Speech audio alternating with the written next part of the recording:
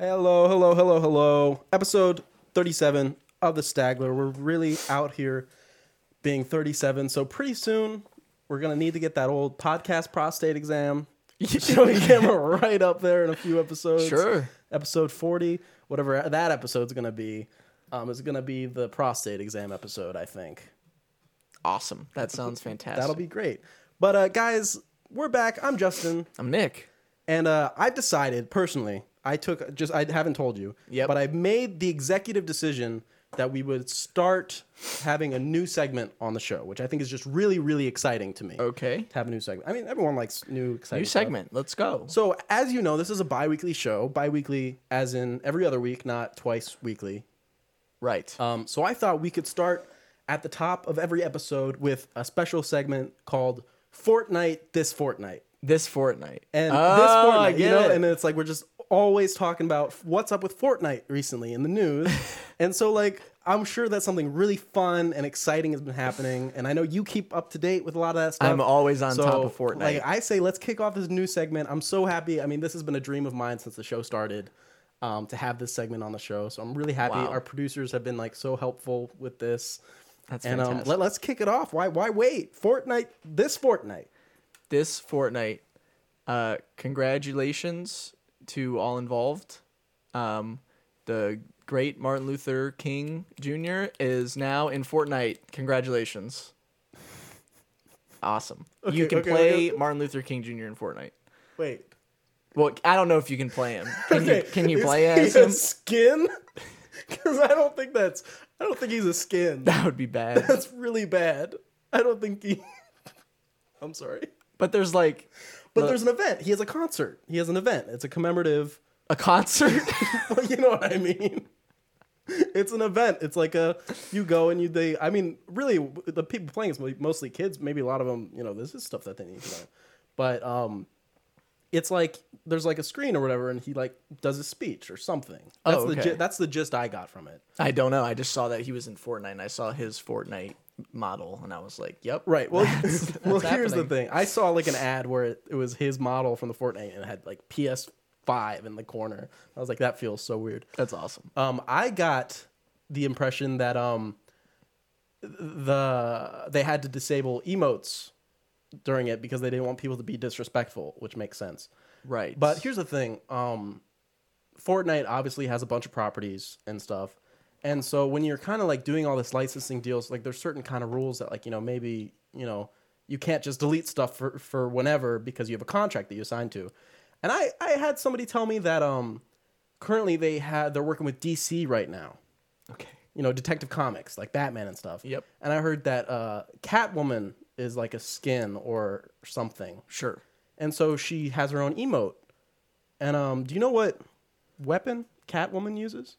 A gun? The scar? She the uses, golden scar? the character Catwoman.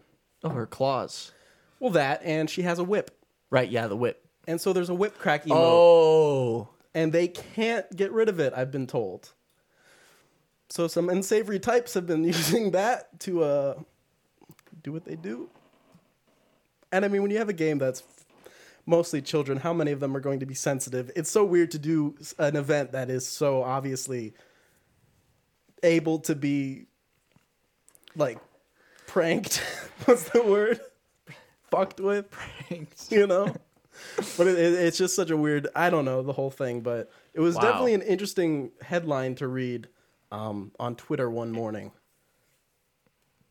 Epic Games is just really going for it. It really is epic, isn't it? It's very epic. It's very epic indeed. But I think I'd feel more comfortable if we wrapped up this segment. Yeah, that sounds good. I think we're never going to do this segment ever again. Until next fortnight. Maybe. When there's new Fortnite news. Who knows? We'll see. This fortnight. I like it. I think it's sellable. It is. I think we can clip that. Clip that, mods? Clip that, mods. Clip that. Anyway, for real, guys, this episode, our spotlight today is going to be on Japanese films. Just a handful of sort of kind of random films. I mean, a few of them are definitely very impactful films, and the other ones are just kind of the ones we chose. For whatever reason, they're not very happy films. That's just kind of how it turned out. It's not our fault. Because we both just picked some separately. Then when we came together, they're like, "Are any of these We're feel attracted good?" to despair, I guess. I guess we are. I don't know. What are you gonna do? But regardless of that, they're all good films, so no worries there. You know, Some even great. some even fantastic. I Some would maybe say. perfect. Yeah, some even daijobu. Sure. I think that means fine. So that'd be like an insult. Yeah, I don't think any of these movies are Daijobu. fine. That's what they say when they're like, "Are you okay?" They go like daijobu, right? I don't know. That's what I don't know anything about Japan, or if I do know anything, it's through like anime. And we're all dressed up today. If you're listening to the thing, Nick has got an Akira shirt going on over there. Go. I'm wearing See? a shirt that if I cover half of it, looks like it might say anime, But it doesn't. but it doesn't. But it might. But it might. And even Marilyn is getting in the spirit of things. Yep. That's Very it. cool. Very cool. Very, very cool all around. But until then, why don't we just start off like we do every week with our weeks? Our fortnights. Yeah. Okay. Weeks plural, not weeks I possessive. didn't do much. Weeks to be plural honest. and possessive. I did though. I had one thing. I did one thing. No, I finally, after what feels like forever, which it probably was, if anyone has the tally of how many episodes this took me, I finally finished the Community. Community. Nice. Yes, I finally finished. It's the 6-season show. I finally did it. And I mean, I don't know. I've talked about this show a lot. It's good. It's a good show. Oh, it's still good though? It is. Season 6 was fine. Oh. Well, okay. So here's the thing. I guess I can talk about the show as a whole. The first 3 seasons are absolutely incredibly hilarious, awesome, funny, very well written, awesome stuff. Then season 4 happens, which is honestly really bad. Oh. Season 4 is bad. Okay. Very not funny most of the time. Apparently, I found out, I guess, that they like changed like directors and like the writers, or there was like a writer's strike or something during like that season. So that's why that was like bad. And then season 5 came back and they brought the original person like back. So that's why season 5 was like better. But in season 5, we lose Chevy Chase and Donald Glover. Yeah, rest in peace. So that's so that kind of sucks because they're both very funny. Okay. And then at the end of season 5, we also lose. I'm sorry, I can't think of the actress's name, but Shirley from the show. Her name is Shirley in the show. Okay. We lose her too.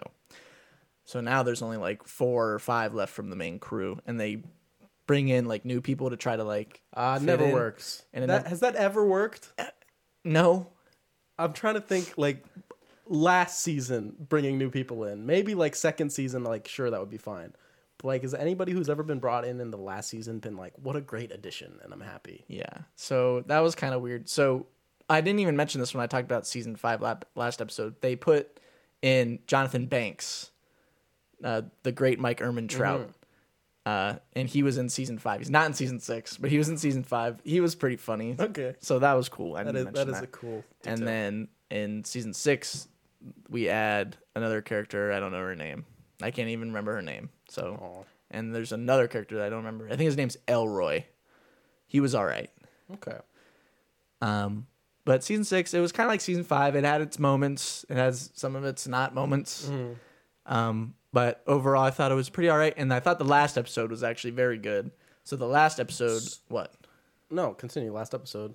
Okay, it's basically, I thought it was a pretty clever idea. It's basically, so the whole show, one of the characters, Abed, is basically very like sentient, that they're in a show, and he's always like, we're in a show, so I'm going to do show things, and can't wait for the next season, or like, hey, we need to do this because it'll progress this. He's very meta stuff. And so at the end of the very last episode, he's like, they're all sitting at a table, and he's like, this is the end of the show, so we need to all do like a pitch of what season 7 would be or whatever. So the whole episode is like each of the characters like coming up with their own idea for like what season 7 of the show would be. And I thought that was pretty cool. And there was, some funny stuff or whatever. So there's no like plot? What do you mean? Like I thought they would like graduate or whatever. Well, yeah, they're done with school. Okay. I was like, I thought that'd be like they're point of done. the show. Yeah, they're done with school and they're all going their separate ways now. Okay. But that was like, they're like, imagine, if community could last forever. Right. But it can't, because life is finite. Yes. And then there's a very funny joke that Ken Jeong made. He plays Chang. And there was a part where Abed is doing his cool thing. And he was saying, like, cool. And he was like, I did one cool for each season. And then Chang was like, do it again. And he was like, cool. And he farts during the fourth cool. And I was like, wait, I'm confused. And then he like says, he was like, I farted during the fourth cool. That's an inside joke. And I was like, that's really funny. That is pretty funny. Because obviously the fourth season was not good. Yeah, that's sad too. And obviously the Russo brothers like worked on the show a lot. And there's a lot of funny, like, in the last episode, they're like talking about, they're like, and these crappy Marvel movies, and I don't want to watch them anymore. Yeah. Like, there's just kind of a lot of stupid stuff like that. But it was cool, and I definitely would recommend the show to anyone that likes funny shows. Okay. I guess I don't know if you like comedies. Watch it; it's very cool, very hip. So, is it more irreverent, or is it like deadpan, or is it anachronistic? What? The comedy. Is it slapstick? No. I don't know. I don't know how to explain comedy. Okay, it's probably irreverent then if you can't explain it. Okay. Well, it would be like, I don't know. It would be like, I don't know. It's weird. It's a weird show. There's a lot of weird things happening. It's kind of what irreverent means. Okay. Yeah. But yeah, cool. It was cool. I don't know if I'm ever going to check it out anytime soon. If I do, you don't have to. It to. would be a surprise to myself. I wouldn't say it's a must watch, but I would say if you like, Donald Glover. Comedy shows can be a hard people, sell for me for whatever reasons. Me too. Yeah. Being honest. So Was that it this week? That was it. I feel bad. Okay, I didn't do much this week either, so I don't know. Because first off, I just want to say that I finished what I brought up last week, which is Code Gay Ass. It's done. There's only 50 episodes. I watched all 50. How's Lay Luch doing? Lay Luch, he's a very interesting guy. I thought this show rocked. I thought it was fantastic from start to finish. I don't think there were any bumps along the way. The one thing that is weird. No bumps? Well, there's bumps, but they accentuate the bumps on one specific character like throughout the whole show. Lay Luch. No. the super fighter mech pilot girl. Oh, okay. And that's one thing where I guess it's just an anime thing that you always have to get used to, of just being like, yep, they're going to show ass shots of this, like, high school girl. But, like, really, is she even in high school anymore? Because it's like, well, no, she is, but, like, by the time you get to the second season, it's like, the high school is gone. Like, it's like, we just do fighting now. There's no, classes are being skipped, whatever. So, that's just a culture thing that you just have to overlook, I guess. But other than that, the characters are all pretty interesting. There's sort of not a revelation, I guess, because it's not something that necessarily you have to wait until the end to understand. But it's something that by the end you'll definitely understand if you did kind of miss it. And it kind of puts everything into a slightly new perspective when you think of it through that lens. Obviously, I don't want to spoil it because I want you to watch it because it's a fantastic show. I will. But I can't say too much without spoiling, other than I think the way that it ended was 100% completely satisfying. And honestly, by the time last episode, where I'd only watched the first half, I was kind of like, if it doesn't end like this, it's a bad show. But then it ended the way I wanted it to, so I was like, yeah. Nice. Good. It's a good show. But what can I say? Lulu, she's a very cool. There's movies I know. I don't know if I'm going to check them out, but I think there's movies too. Oh, nice. So I might see what those are about if I get the itch to revisit Lelouch and Suzaku. Is Lelouch like Eren Yeager? I've heard a lot of people say that Lelouch and Eren Yeager are like very similar. I believe I said that last episode even. Oh. And I would say yes, but here's the thing. I don't know the end. Actually, I have an idea because I've heard that the ending of Attack on Titan made people mad. Well, it's divisive. The ending of Yes. Attack on Titan will be very divisive, and it will make a lot of people angry and it'll make a lot of people happy. You said that you were happy with it. For the most part. For the most part, I think happy it's with it. I think it's a good ending, but I don't think it's great or fantastic. I think it's good. I feel like the way that this series ended and the way that series ended are very similar, except maybe they went different ways. You know what I mean? Again, I don't know the ending of Attack on Titan, so I can't really say. Well, but basically what happens is oh yeah, thanks. Soon enough I'll know. I've really thought about reading it a bit, but I've staved it off. I don't have too long to wait anyway, to figure out how it all ends.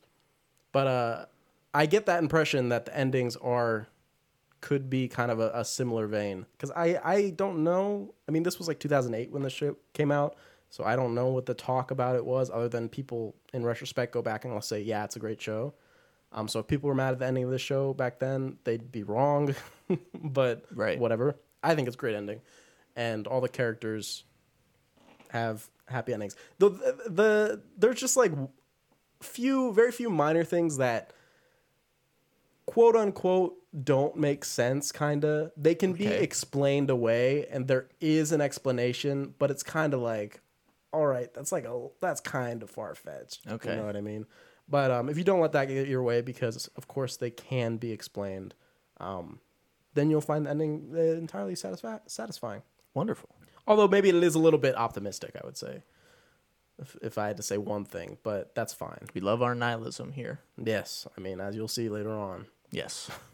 And I watched one movie Uno. from like 2018, I think, and it was all the hubbub back then for a little bit. There was like a month when the movie came out that I remember a lot of people talking about it.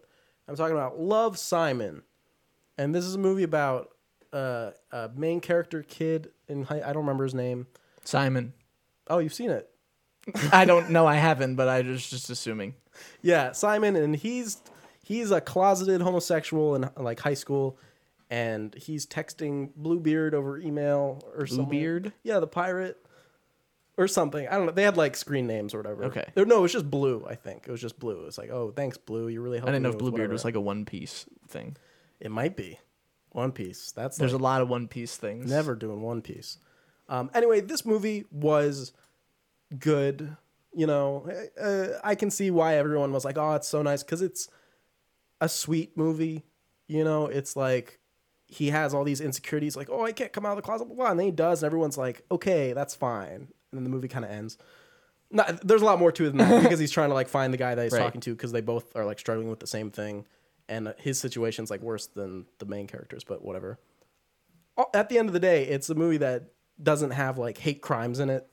Yeah. So nice. it's nice to just watch and be like, oh, this is cool, because it's relatable on the level of all the insecurities, but doesn't actually like act out any of them as some sort of like torturous device for the film to like get you. Yeah. So yeah, Love, Simon, that was good. Nice. It's not high art.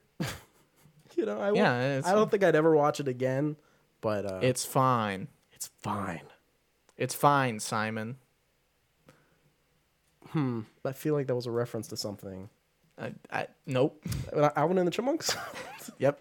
Alvin's You like, got it. It's fine, Simon. We'll sing the I Want a Hula Hoop. Okay. Yeah. You don't know Alvin and the Chipmunks? I know it from the Disaster movie. Alvin. That's about it. Evil incarnate. Evil incarnate. That's a funny movie. That's a funny movie when you aren't watching it. Anyway, that'll do it for our weeks. Yeah. Short So now weeks. it's time for the news. We have The news. Very important news right off the bat. Right off the bat. Okay. Something very important to many young people across the world. The world. Ultra Instinct Shaggy has been, I know, just saying the Just name. saying his name is like, I could know. summon him. He has officially been made canon in the universe. Okay, but is he? So that's amazing. So in any of the future Scooby-Doo flicks, Yes. if the ghost is really bad, Mm-hmm. Shaggy could just Ultra Instinct blow up the whole planet and win. What have you? I have personally my favorite Ultra Instinct Shaggy meme that I remember seeing like a year ago or whatever, Okay. and it was the Matthew Lillard, I think, the live action actor. It was like a behind the scenes thing where they just put their own text over it. Yes. And he was saying like, the rumors aren't actually true. Usually, I'm actually using 87% of my power, not 3%. And he's right. And then his eyes glow, and he says, "Your mistake was thinking my limit was 100." It was really, really funny. But yeah, that's cool. He goes and he like attacks Scorpion or something. Yeah, and the intro animation to the new Mortal Kombat animated movie. Shaggy comes out and gets Scorpion in Ultra Instinct mode, and he's like, yeah, good for Shaggy, good for him. Anyway, in more news, there was a trailer that dropped. There was a trailer, the most watched trailer ever. Wow, that's what I saw. Okay, I mean it makes sense. There's a lot of stuff around it. Of course, we're talking about Spider-Man No Way Home, a teaser trailer, right? It was a teaser. Just a teaser Trailer. And it was like 3 minutes long. Yeah, how is it a teaser? I don't understand how that's a teaser, but whatever. Then right? the normal trailer is going to come out. It's going to be like 2 minutes and 15 seconds. It's not even going to show Tom Holland. Anyway, the trailer came out. What do you think? So here's the problem. People are going nuts for this trailer. Nuts. Like, they're like, oh, OMG, OMG, OMG, OMG. This is so great. Yes. And then there's me and you. And plenty of others. Yeah, fairness. probably. Who are like, okay. Yeah. And? It's so... I remember seeing a tweet about someone taking a screen grab from the trailer and them being like, how can people say Marvel movies look flat? Have you seen this shot? And it's just like a shot of Peter in the Iron Spider armor like on top of a car. And I was like, because it's flat as fuck. What do you want me to tell you? And it's like, just because there's a rainbow in it doesn't mean it's like interesting, framing. Yeah. It looked bad to me. Like, I know it's a teaser trailer, right? I wasn't very impressed either. It was bad, and the Doc Ock reveal of of course from Spider-Man 2, the Sam Raimi film. Yep. Showing up at the end and going, "Hello, Peter." That was good. Oh yeah, I think so. Did you see that meme? Oh, there's a meme. Well, there's a meme where he comes out of the smoke and he goes, "What? Infinity Stones? Thanos? Peter, wake up. It's 2004. I'm going to throw a fucking car at you." That's funny. And his reveal is like literally he's just standing there. You don't even see his arms attached to him. They just come out of the smoke and then he like appears. I don't think you even see them attached to him. I don't know. And then he just says, "Hello, Peter." And it's like a completely basically black smoke background. And he's just like sitting there with the little black glasses. And he's CGI. Any CGI. And it's like, you could have at least done something, like he has arms. You could have made him like hanging from something or like have something in the background that's like Doc Ock related. Yeah. Like do anything kind of interesting with the characters like motifs. Yeah. But instead it's just, he comes out of smoke. Yeah. And then the other thing that got me was at the end of the last movie, it's obviously revealed who Peter Parker is. Yes, he is. Not who Peter Parker is, who Spider-Man is. Right. Spider-Man is Peter Parker. It goes both ways. Right. And I was like, oh, okay, that could be interesting in the next movie. But and then this movie literally in this trailer, they like one of the first things they show is he's like, we're reversing this with Doctor Strange magic. And I was like, okay. Right. It's like, okay, we could have done. I want to see like. I guess it's an okay excuse. I mean, yeah, it's fine. I get it. Doctor Strange does magic. Mm-hmm. Sure. Yeah, and I see him being the one to be like arrogant and being like, "Oh yeah, I can do this, no problem, kid," and wanted to like show off. I get it, but it's just not what I would want to see. Yeah, and I don't know. It does just seem like a weird excuse for the whole thing to the multiverse thing to kick off. You think it'd be something more important, right? It almost feels like there was no reason for him to be revealed as Peter Parker. They could have just made it something else. Yeah, there could have been another reason. Yeah, but that's not a huge deal. It's just a little kind of a nitpick, I would say.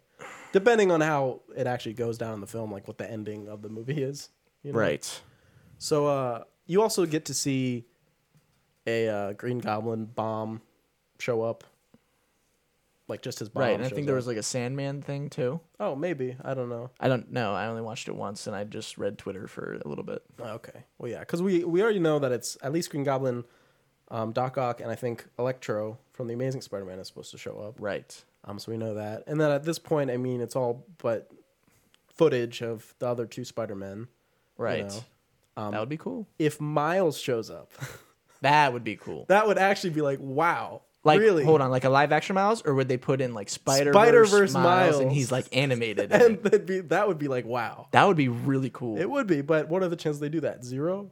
They could bring all of them. They could bring Miles. They could bring Anime Spider. What's hers? I don't know. It's some sort of. They could do Spider Gwen, Spider Noir, Spider Pig. Mm-hmm. That would be sick if they all rolled up. Spider-Man 2099. And they were all animated. Yeah, that would be sick. cool. That would be cool. You do have to wonder if they're gonna use this as an excuse for another Spider-Man, because I mean, Tom Holland has his 3 movies now. Tom Holland. I don't know what he said about portraying the character for however long, because I mean they could milk the cow for literally forever. Right. You know, of Spider-Man, because Spider-Man has so many villains that like it's ridiculous. So who knows? Maybe they would use this as an excuse to be like, "Oh, look, this is." Well, they already have a Miles Morales because they put Prowler in Homecoming. Because it was Aaron... Homecoming or Far From Home? Homecoming. Yeah, because remember, it's Donald Glover. Remember, he's at the car and he's like, "Hey, that was Homecoming, right?" You're asking me the wrong person. And he's like, "Hey, I need to pick up my little nephew." That's Prowler? Yeah, it's Aaron, whatever his name is. Oh. Remember Prowler from... I know who Prowler is, yeah. but I didn't know that Donald Glover was supposed to be Prowler in that movie. I didn't know. Yeah, I think so. And so they already set that up, for one. So it's not like they could use this to introduce a live-action Miles. Or at least if they did, it wouldn't really make much sense. So I don't know. I don't know. Do you think that this movie is going to have further reaching repercussions than the other two as far as the cinematic universe goes? Because if he really is supposed to be, you know, the new Iron Man stand-in, which a lot of people are upset about, and I can't say I'm that happy about it either. You know what? I don't know. Yes, probably. Well, because we already know that there's the Doctor Strange multiverse of madness. So if this movie like creates the multiverse, then I guess it'll be pretty important. Yeah. But as far as like Spider-Man himself, I don't know. Yeah, who knows? I'm exhausted. I never liked this Spider-Man that much to begin with, from the very start. Funny thing, actually, this has nothing to do with Spider-Man, but it has to do with Marvel. Shang-Chi just came out, and I know some big spoilers for Shang-Chi, if you want to know. Do we want to spill? Everyone in chat, vote now. 1 for yes, 2 for no. Well, I'm seeing a lot of ones. Yeah, a lot of ones. Ones. There's a 3. What does that mean? Huge, like literally gigantor spoilers for Shang-Chi. If you care about Shang-Chi, just skip ahead like a minute. Yeah, we won't talk about it long. So basically, I saw that it's revealed in Shang-Chi that the real Mandarin is like gonna be like, I guess, one of like the main villains for like this act of Marvel. Wait a second. Whoa. Like the real Mandarin. That is actually really important for reasons that go beyond movie I don't know. universe. That's just what I saw.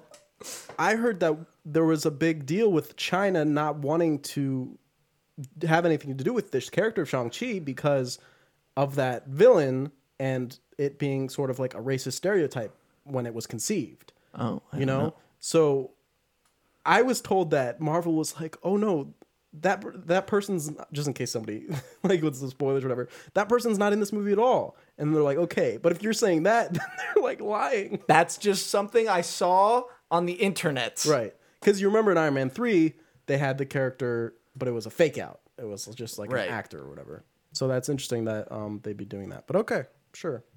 So somebody go see Shang-Chi because we're not going to do it. I don't think anyway. I don't know anything about that character, that villain, really.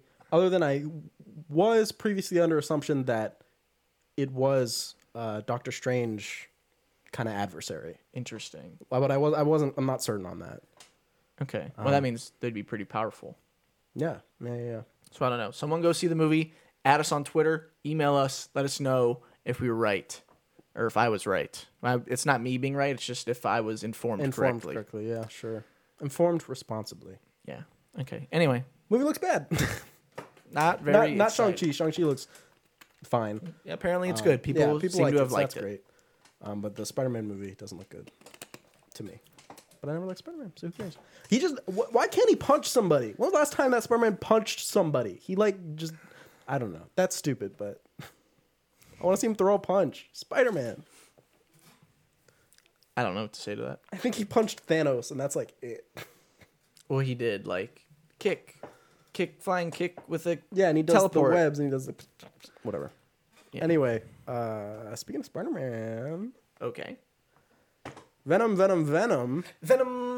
Let there be carnage. Boo. Follows formula with a PG-13 rating. We want the director's cut R rating, like in Batman vs Superman and Yes. Justice League. Please. We want the Snyder cut. It is weird when you take a film that is the character's like a mass serial killer, as far as I know. Carnage, Cassidy, whatever his name is, I forget. Cletus Cassidy, I think. Cletus. Anybody named Cletus is bound to be a murderer. Right. And it's gonna be a PG-13 kind of fest. You'd want to see him tear into people and have them explode into bits and whatever. That'd be kind of that'd be giving the villain the kind of gravitas that this psychopath, I feel like, would deserve. But who knows? Maybe they could be creative with it, because you don't necessarily need blood and gore to be vicious. It helps, but you can definitely pull it off. Do I think they'll pull it off? No, but you can. Well, it's just weird because I don't even know why they would do it, because we already know that the R-rated superhero movies are successful. Right, it's something that's we've already had multiple R-rated, extremely hyper-violent Marvel movies that have made millions and millions and millions of dollars. I think all the Marvel movies would be better. Where is the NC-17 Venom? Let there be carnage. It's somewhere. I don't know. It's right, because Deadpool, Logan, Joker, right there is huge numbers for those movies. Right. Yeah.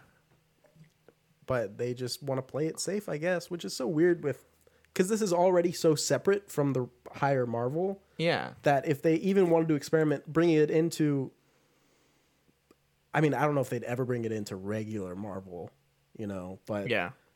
Since it's this little offshoot, you kind of had your hopes up, but now sadly they decided no. Interesting. Yeah, whatever. You win some, you lose some. I'll still see it. Yeah, I'm gonna see this one. Damn you. Which is so interesting when you think of everyone excited for... You know what? Just since we talked about that, it's honestly surprising to me that there isn't a bigger counterculture to Marvel movies. And it's already pretty big. But to me, most of the opposition to it comes from movie lovers. To me, most of it I see is people who like movies tend to not like the Marvel movies as much as your everyday person who will see a movie every once in a while, Right. I expected at some point for there to be a nerd counter clash, comic book nerd people who were the OG people back then, to eventually get fed up and be like, oh my gosh, they made fun of me and now they want to go see Captain America. Ugh. In my day, he was a B hero. Everyone wants to go to Comic-Con now. Yeah. I honestly expected a counterculture being I reject the superheroes now because now it's popular. That's its own villain origin story. Yeah, it could be. Like Syndrome from The Incredibles. Yeah, or Titan from Megamind. Yeah. Yeah, it's Megamind. That's a good parallel. But honestly, it has surprised me that really most of the main criticism comes from people who seem to appreciate film by the majority. I don't know. Did you have any kind of take on that? Do you agree or? I do agree, actually. Yeah. When you brought it up, I was like, wow, I guess I never really thought about it like that. Yeah, there should be. Yeah. We are creating the I don't. The coalition of I don't know. The National Coalition of Anti-Marvel NCOM, NCOM, See, I was trying to NCOM. I was trying to do like a Coam. coalition of understanding new types of cinema, but cinema spelled with a S. So what would it say? Cunts. That's better. Yeah. That's better. There you go. We got it. Anyway, superheroes, they're dumb. You know what else is dumb? Game of Thrones. No, I'm just kidding. George R. R. Martin's latest distraction is a short film starring and directed by Vincent I love the title of this article. D'Onofrio. Latest distraction. It's so true. The wait for the next Game of Thrones book keeps getting longer. So he's doing this. Obviously, we know he was doing Elden Ring. Right? He's done with that though. But that yeah, was that's- apparently it was revealed that he has very little, not little, but like he basically for Elden Ring built the world and the mythology, but Miyazaki is like actually writing the lore and like the story of the game. So he just kind of built like the foundation, and he did that apparently like 3 years ago. Oh, okay. So he has got So like, he's nothing to do with really the game. had a lot of distractions. If that was Yes. 3 years ago, he's really been having Like yes, a lot on his plate. Well, okay. awesome. You know what? I'm about 1/8 through the 5th book, A Dance with Dragons. And when I'm done with that, I'll be on the same page as everybody else, just waiting for the Winds of Winter. So maybe I'll take my time with this one, but it's pretty good, so I might not. Be prepared to wait. I will. I mean, it's not happening, guys. Let's all admit it now. Do you want to make a bet? A bet if he releases Winds of Winter, just Winds of Winter, or finish, because there's 2 more books. Yes, I know. I don't know. It could be How old is he? because he's like 100. No, he's not. I'm pretty sure he's literally like in his 70s. How old is George R. R. Martin? Oh Yeah, my he's gosh, 72. He's 72. I knew it, dude. I'm telling you. And he's not like healthiest looking. Yeah, he's not the guy. healthiest person. It seems. It would appear.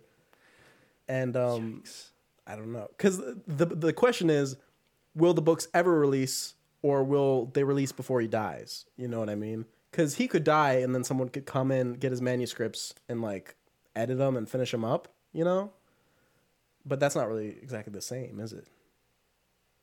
What are you looking at? I was just like, if I looked up how old is George R. R. Martin. The people also ask, will George R. R. Martin ever finish? Will Winds of Winter ever be released? Is George R. R. Martin in good health? Yeah, everyone's clamoring.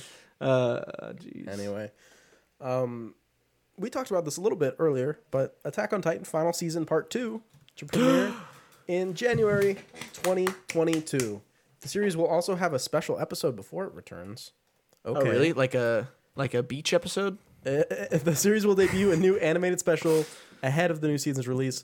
The special episode will follow characters like Levi, Annie, and Mikasa as they recap the events that have happened so far and look ahead at what's to come. Okay. That's okay. Whatever. Sure, I didn't Lampa, do your thing. I didn't see Rico in there, so I'm not really that interested in that. Rico. Also, my favorite penguin from Madagascar. Right. Yeah, Rico. exactly. It's really similar to how she is in this anime too. Kowalski. Okay. Analysis. I'm sorry to derail us to that, but that's not what we're talking about. Yep, I'm hyped. January 2022. If you're not hyped, it's probably because you haven't seen the show, which means that you should watch the show, and then you can get hyped, because this will be, I mean, I know that they said it the last time for part 1, but since this is the end, this will be the biggest thing ever in anime ever. Okay. That is kind of scary, considering that people are divided on the ending, but we'll see. I do not have any expectations We'll see what people think. I'm excited. either way of liking or not liking. Code Geass has kind of made me feel like, I don't know, I will say, interested. people, You should watch Code Geass before the anime ends, so we can talk about both of them. okay, that's fair. That's a good idea. People don't like, or they didn't like, everyone was on board for the most part, 98% on board with AOT until literally the final chapter of the manga. Oh. That's when a lot of people were like, okay, what is happening? So that will most likely happen with most of the anime, or like half and half anime watchers. Like most, half will be like, this is terrible, and half will probably be like, no, I liked it. And totally concealed to the last episode. Probably. Yeah. And yeah, so the first 14, 15 episodes, people are going to be like, oh, this is the greatest show ever. Right. And then we'll see what happens at the end, unless some people still are on that copium, hoping for Mappa to do an anime original ending, which is an interesting thing because hold your thought. Remember, because what's his face? Who the heck? Hajime Isayama has said that the show is like more canon than the manga. What? That's what I've seen. Interesting. So like, there's obviously things that happen in the show that don't happen in the manga, but the show is like the final say, apparently. Wow. I mean, really, that means nothing, but... And we know that he was like rushed and kind of pushed, and even possibly has like changed his original ending for the show. So maybe if you're really reaching, my thought there could be, but I'm not thinking that. I would literally always be in support of a different ending for a different medium because it's different. It's more stuff. You can always read the manga. You can always watch the show. And if it's really concealed to just the ending, then I don't see why it's a big deal because it's not like you have to read the whole manga. You could just read the end of the manga and be like, yeah, okay, different. Yeah. That makes me want... I kind of want somebody to do that on like purpose, like release like a book, a video game, a movie, and and just make them all have different endings. That would be cool. That would actually be like a neat idea. Why wouldn't you want new stuff for the universe, And then you pick which one you like. Exactly. And you say, this one's real because none of it's real. Right. Yeah, that's exciting. I hope that happens. I think that'll be... Because really, if something as high profile as Attack on Titan did it, it would really open the door for a lot of other things to do it as well. Right. And I mean, if things can cut shit out for content, it's like, Why I don't not see... add? Why not add? But I'm just saying 95% chance won't happen. Right. That is understood. So don't get your hopes up. Speaking of anime, sort of. Netflix's Cowboy... How do you pronounce that? Bebop. Bebop. Bebo? Bebop. Bebop. Bebop. Cowboy Bebo. Live action series sets premiere date. Cowboy. John Cho as Spike Spiegel unveiled in first look images. I think it looks good. So, I don't know if it's just... November 19th, by the way. Right, November 19th, which is very close. Mm-hmm. My thing with the images that they shared, I looked at most of them. I don't know if it's just... if that's what the show is going to look like, or if these are just like pictures they took. Because on set or whatever? Yes. Yeah. Because I think that the show looks very, or at least the color palette looks very stale. And that was one of the best things about the anime was the color. Yeah. So I don't know. It just doesn't look very vibrant. It looks very like CWE. Okay. Like it looks like, a cable show. Yeah. So I'm hoping these are just like someone was taking pictures. Right. Which it very well could be. Like they're just literally promotional photography. Yeah. But I think everybody looks cool. Yeah. I think the casting, I'm pretty happy with it. Yeah. Also, there's one thing. The dog is perfect. Ed, where is Ed? Ed is not in any of the pictures. That's I don't know if Ed is not going to be in the show or what the deal is with Ed. Yeah, we don't... I guess... I don't know. It's just, so that's my thing. Because we see Faye and Spike and... like, what the heck is it? Jet. Mm-hmm. But there's no Ed. And that we have the dog. And the thing is Ed and the dog are like a thing. Cutie. Dog's perfect casting. I would say the dog definitely looks the best. I'm serious. Well, all they needed to do was just get a corgi. So well, they did a good job. Could you imagine if they got like a German Shepherd? They're like, we just wanted to take it a different direction. That'd be funny. That would be fun. So we'll see. I don't. Netflix hasn't landed an anime adaptation yet, right? A live action was great. No, it wasn't. Oh, that's just what I heard. So we'll see. This one's a series, so it's a little different. That is different. I don't know. To be honest, I have no expectations. I'm going to watch it, but I'm not excited for it. I don't even know if I'm going to watch it. I mean, I just said I would like things that were new and different. but they also still have to be good. But who knows? It's up in the air, really. It is. It's up in the air. entirely up in the air. We'll see. Maybe it's great. Maybe it's great. Okay, take it away. You were excited. This is kind of about me this. news. Well, because I want to make it a point now. I think now is the time, because I spoke about it even when we did our Oscars/Staggies episode, where I was just talking up Christopher Abbott. I think he is fantastic, and I think he's on the up, and this is just proof to that point. And I just want to call out now that right now he is like, my MVP. I'm rooting for him. I want to see him do bigger and better stuff. I want him to be very successful because I think he is talented. Okay. Yes. Christopher Abbott joins Emma Stone in Yorgos Lanthimos' adaptation of Poor Things for Searchlight and Film 4.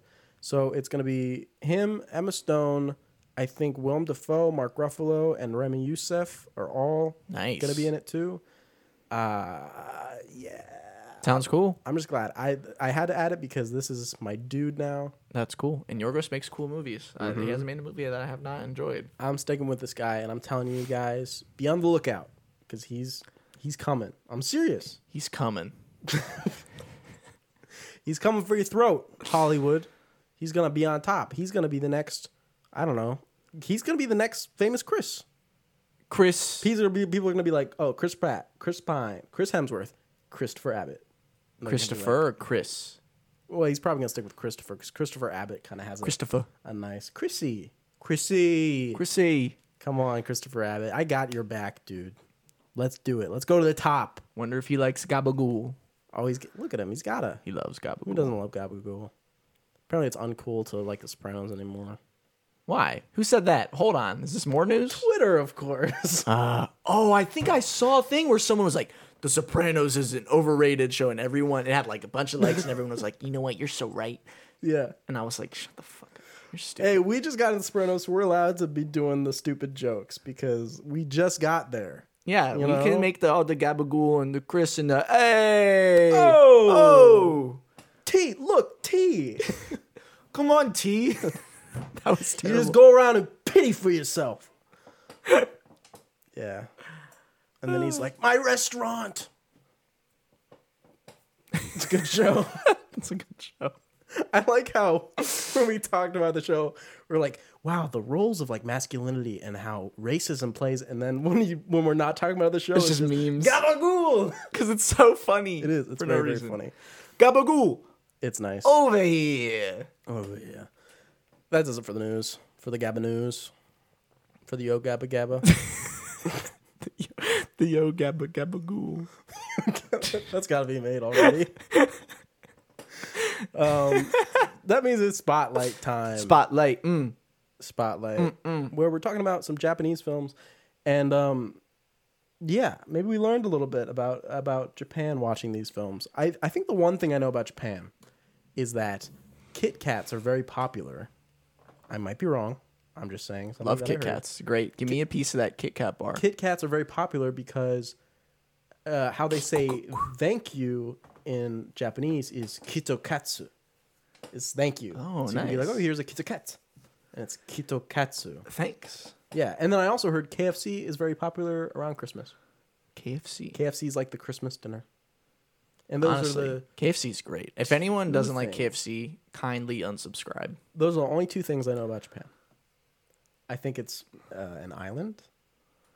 It is. It's Big Island. Yeah, it's a pretty big island. Big Island. Yeah. Apparently it's got a desert.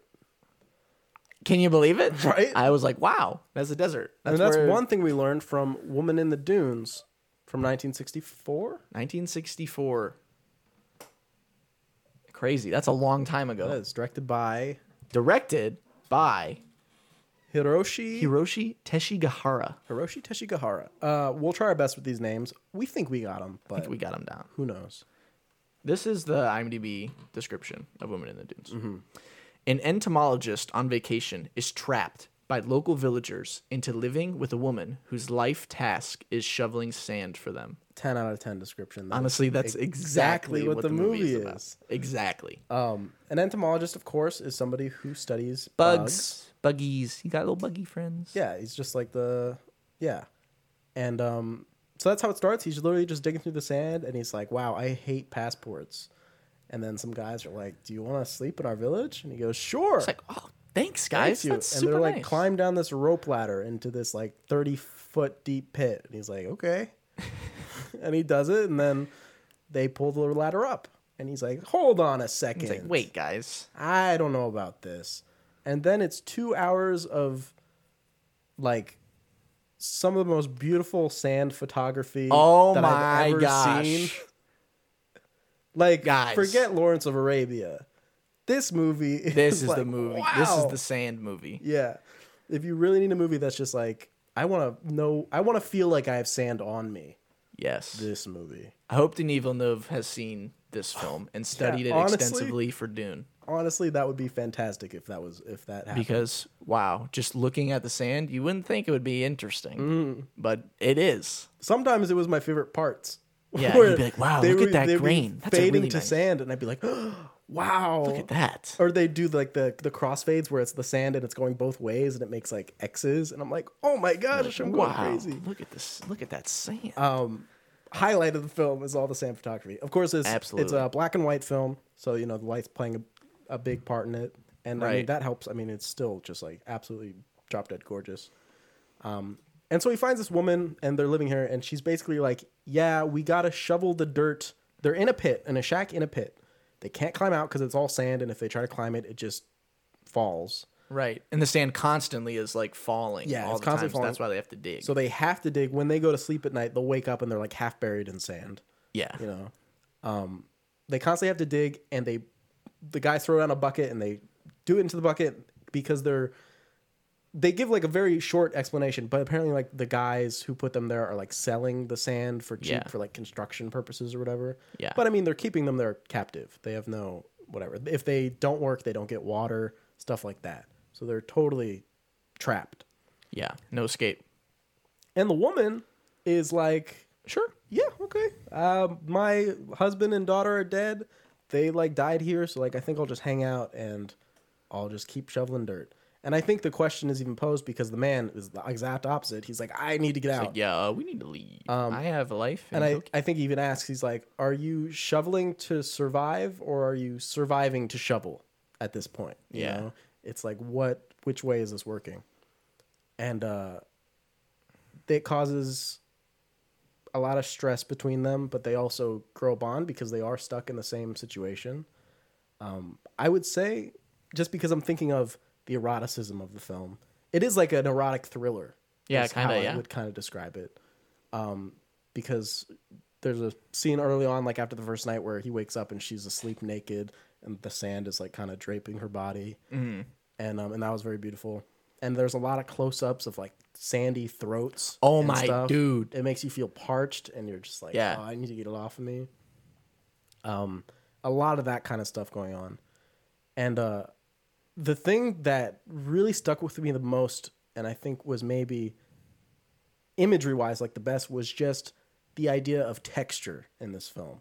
You really got a sense for all of the textures because Yeah. when you would see the grimy bodies and then it would open up to a pail of clear water, you were just like, oh my god. Yes. And you'd have that kind of, there's a scene where they end up getting together and you have the man who's covered in the sand and you have the woman's being washed and having soft, supple skin. And it's just that juxtaposition of like the two textures, the two mindsets, everything about that just worked like tremendously well to me. Yeah, absolutely. And then obviously throughout the film they grow together kind of. They try their best. And then the man figures out, I don't know what the science is behind Yeah, it. it was something about evaporating water causing it to like swell up in the bucket, and he could get his own water yeah, source. he figures out how to get his own water. So they and he's didn't like, this need is the so men great. anymore. Yeah.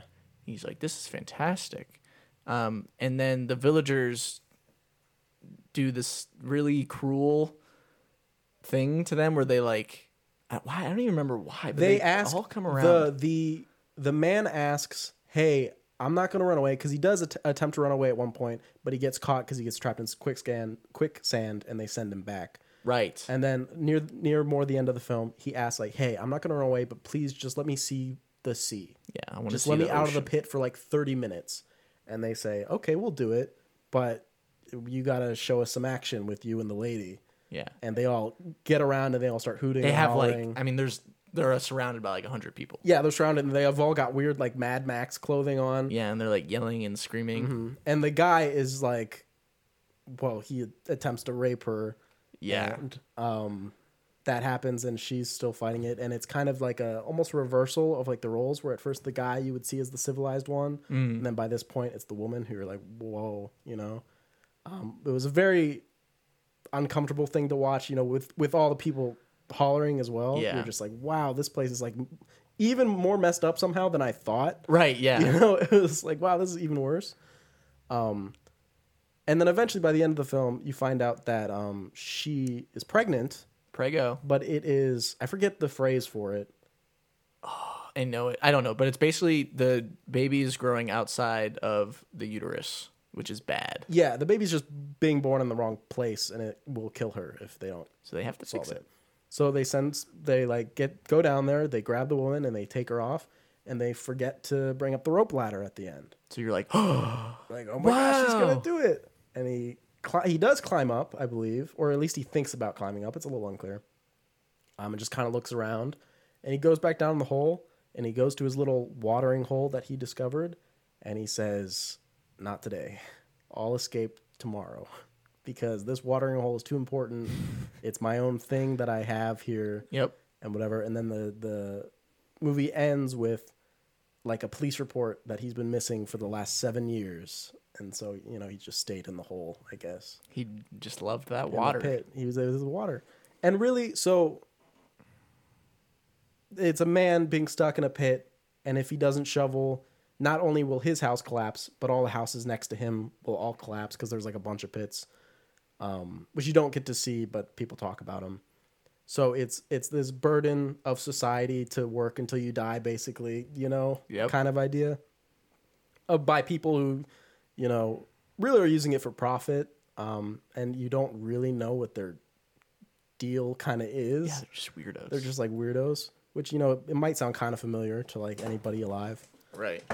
And it's very effective because you have, you know, at the beginning of the movie, him being like, I need to get out of the pit, and her having just be like, yeah, the pit's fine. I can do this. Just the complacency of it all, you know? And then by the end of it, I love the ending of this film. I really thought it was tremendous because it's the idea of him.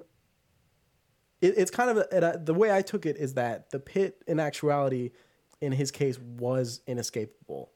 If he would have climbed out, he would have just got taken back in because he already did try once. And so he chose to find meaning in the pit of trying to find his own value outside of like the system that he was in. And that was this little watering hole. And I don't know what that means to say, as in, like, obviously he's still in the pit. Right. You know, if it goes that far of being like, your accomplishments don't mean anything still, even if you value them. I don't know if it goes that far. I'm not sure I necessarily took it that far.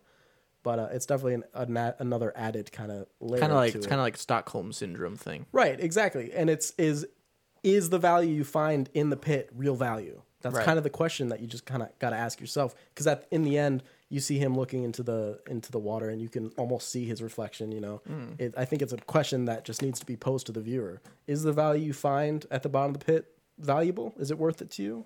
And your answer is whatever it is. If the sand looks that good all the time, yes. Right, it's good looking sand. Sand is nice.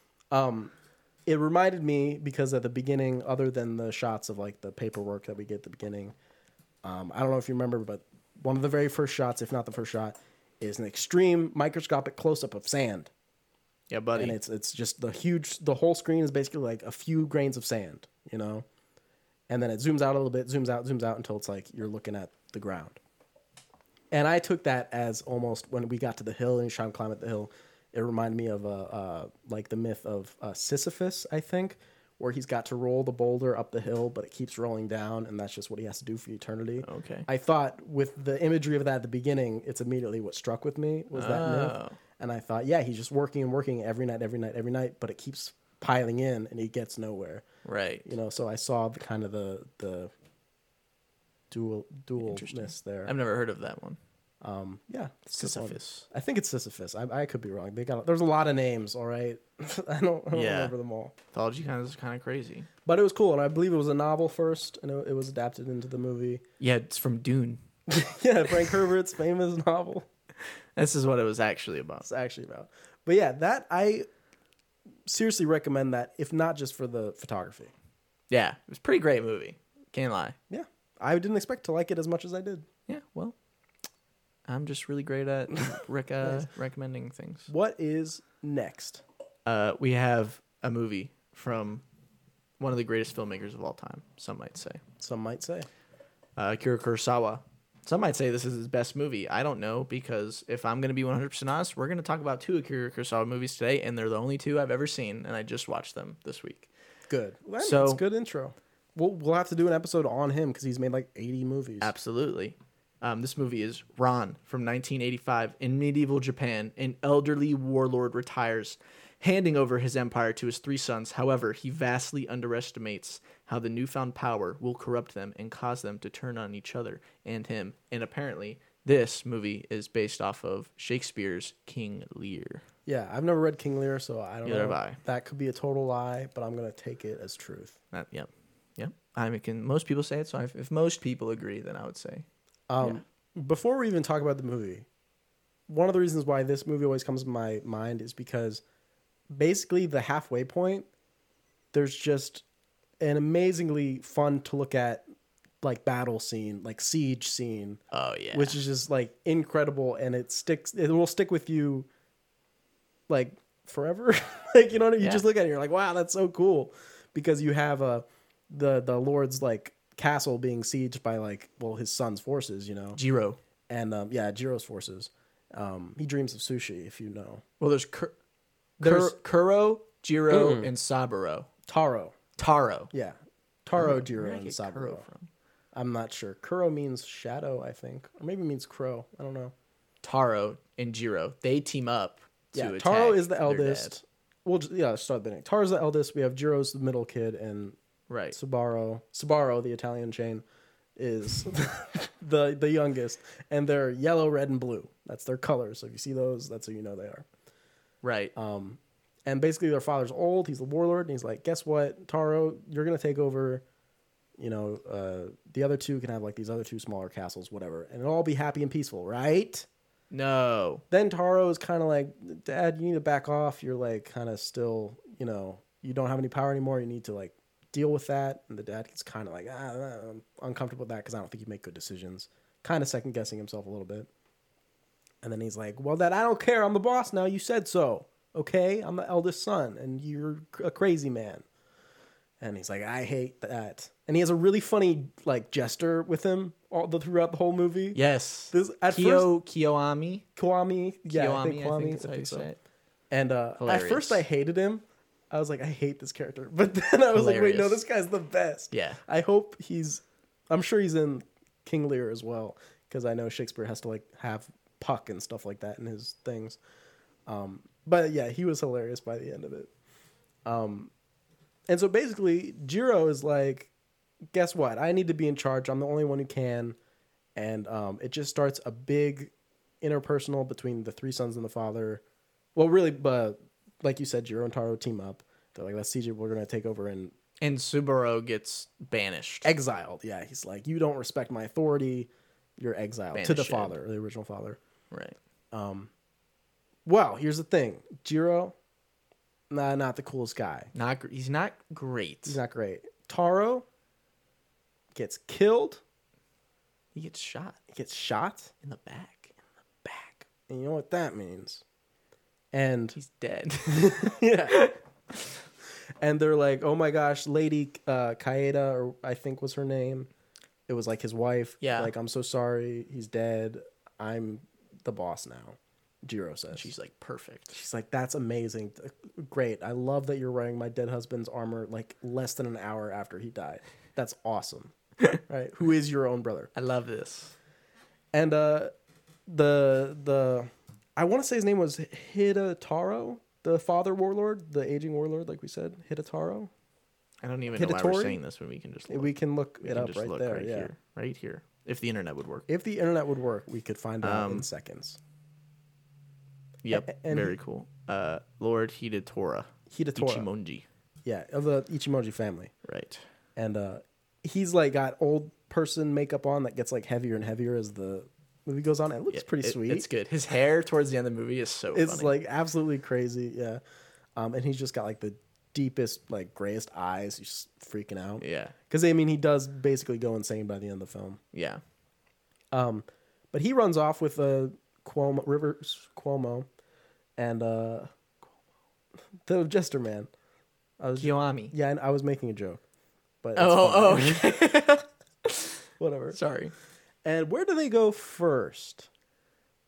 Because it's actually been a second since I've seen this movie. So They leave. I'm surprised I remember as much as I do. And they go to Taro's place. Okay.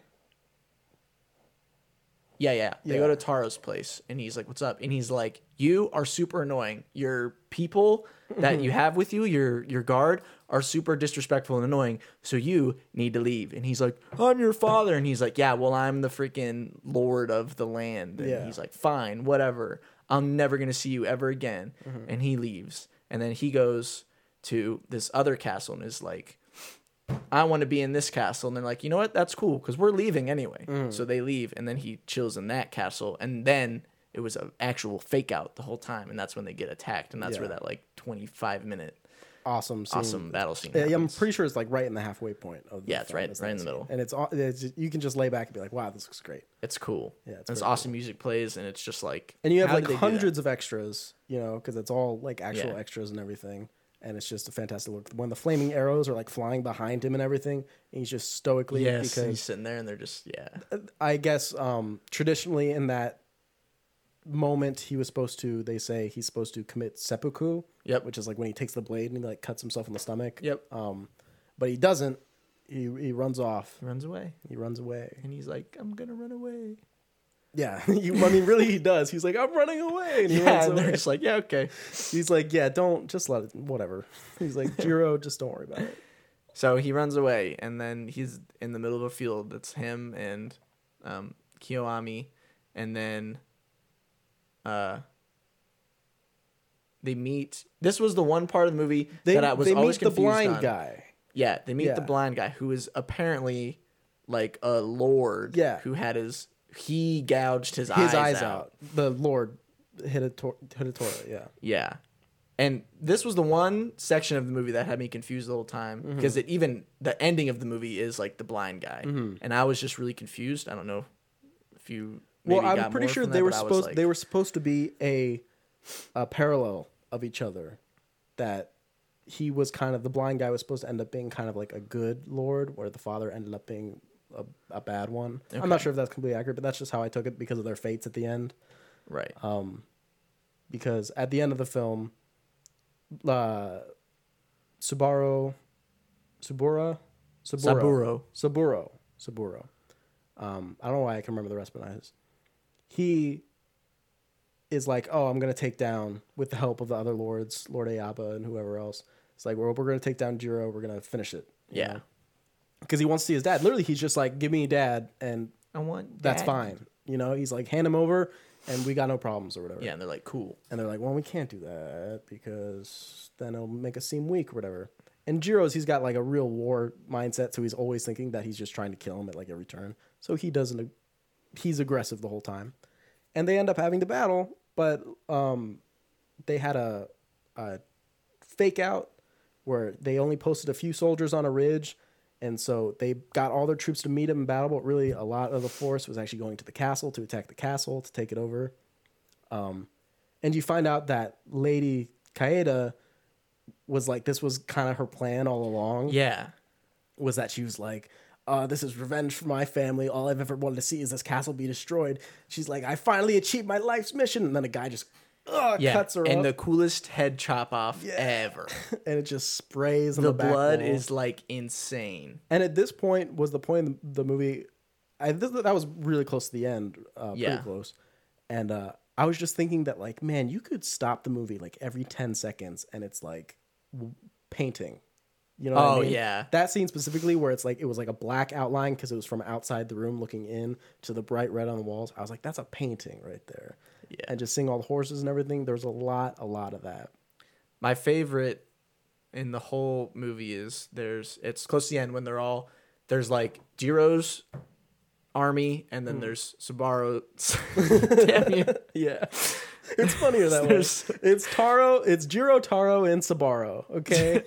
There's Jiro's army and Subaru's army, and then on the two like cliffs, they're like in this valley, and then on the two like giant hills, they have these other two armies that are just kind of there to kind of support Subaru, but like not actually intervene really unless they need to. And there's this awesome shot where Subaru's people are like standing at like on this mountain, and then it's like way back and they're standing there, and then like I'm talking at least 10 miles in the distance there's this other huge mountain, and the whole other army just like comes up and like stands on the mountain. You can like see other flags and stuff, and the sun is like setting, and they do a chant at one point too. Yeah, they're like, because they beat them Yeah, in the battle, they have a cool plan to hide in the trees. Yeah. And they're like, they've "Hoo-ah, got guns. hoo-ah." This is also where it's kind of where people were still fighting with swords and arrows, but also guns at this point. Right. Lots of guns. So you got a lot of that, which is really cool. I would say that did the opening and some of the part with the guns, but specifically the opening, if you remember how it really opened, made me think of Princess Mononoke immediately because it was a boar hunt at the beginning. Right. Yeah. And I was like, oh, this is just like that. That's immediately what it made me think of. But yeah, at the end, Subaru gets with finds his father and he's like, hey, it's okay. I love you. You know, And he's even like, though wow, this he's is the one who great. exiled him. And he's like, oh, wow, this is fantastic. Let's go ride a horse and go home. He's like, that's a great idea. Oh no! Jiro's men sneak attack. Yeah, he sent out an assassin and He gets shot. he gets shot and he falls off his horse. And the dad is so bereft with grief that he dies as well. And You can tell that Shakespeare wrote this. right. And they're just like, man, this sucks. That's too bad that everybody's dead and everything went wrong. And then the blind guy like stands on a cliff and like drops a picture of Buddha. Yeah. And then he just like stands there, and then the movie ends. Yeah, I wasn't sure if that was meaning. I think his name was Sarugi. Okay. I wasn't. Well, I guess we could find out, but I don't know if that means if his, because he was a lord, like you said, if that would mean that because all the other lords were basically dead, that he would come back into some sort of power, you know, or not. I don't know, but he was really good on that flute. Surumaru. Okay. He was really good on that flute. He was good on the flute. Very good on the He flute. was a flute mastermind. He was like, I mean, you don't need eyes to do a flute. nope, you just need breath and fingers, I guess. Fingers would help, unless you get Michael Fassbender to do the fingering for you. That could happen. Alien Covenant, come on. I know. No, Okay, I know what okay, you were talking okay. about. But in that case, you'd have to be Michael Fassbender as Anyway. well. So does it really count? Ron was a really cool movie. The thing, though, is I see a lot of people were like, this is Akira Kurosawa's best. And that kind of makes me sad because I really liked it. I thought it was really great. But now I'm like, well, hopefully to me it's not the best because I still have to see the rest of his work. I think with Starting with the best, I don't know. when you do older films as well, you need to consider the time period as well. This is 1985. Mm-hmm. You know, so a lot of this on that scale, and I mean, it is just absolutely, it's beautiful a lot of the time. It is wonderful. You know, it's very nice looking, and but yeah, I can understand that you wouldn't think. I don't know if that is the reigning consensus that it is the best one, but I know it's up there. The other one would be Seven Samurai. Because that's one I always hear referred to as his best. Right. I was just reading a Which lot of I reviews on actually this one, and people were haven't like, seen Seven this is the culmination of all of the things he's mastered throughout his work. Well, maybe technically it's his best film. Could be. But, you know, just entertainment value, maybe Right. perhaps it's not. Also, Seven Samurai is like 3 hours and 40 minutes. I haven't So, seen like, it just going to have to get around to that sometime. at some point. It might have to wait till our Akira Kurosawa episode. But again, I'm pretty sure he's made literally like almost 100 movies. So That's great. we'll have to pick and choose a couple. Yeah. But next, only 3 years later, I think? In 88, we have a super happy, fun movie about two kids. It's called Grave of the Fireflies. You know that song by Owl City about the fireflies? Oh, based off of this movie. If I don't believe my eyes, with 10 million fireflies. That's close. You would not. You would not believe your eyes. 10 million fireflies. They steal my food and I starve to death. Yeah. Great with Fireflies. This is the description here. A young boy and his little sister struggled to survive in Japan during World War II. That's pretty good. Yeah, directed by Isao Takahata, I believe. Yes. This is an animated movie. It is animated. It is a Ghibli movie. Ghibli. Mm-hmm. So you just saw this. I did just see this. Yeah. This might be one of the most depressing movies ever. It's pretty depressing. I remember back when I watched it, I believe I watched it right around when we did a Ghibli episode. Okay. And I read that like the true story, because this is based off a true story, is that like makes it worse. Even sadder. Oh my gosh. Or at least it doesn't accentuate. It does show it, but it doesn't really accentuate what the guy felt from the whole situation with him and his sister. Right. But I'll get back into that a little bit later, I guess, if you just want to.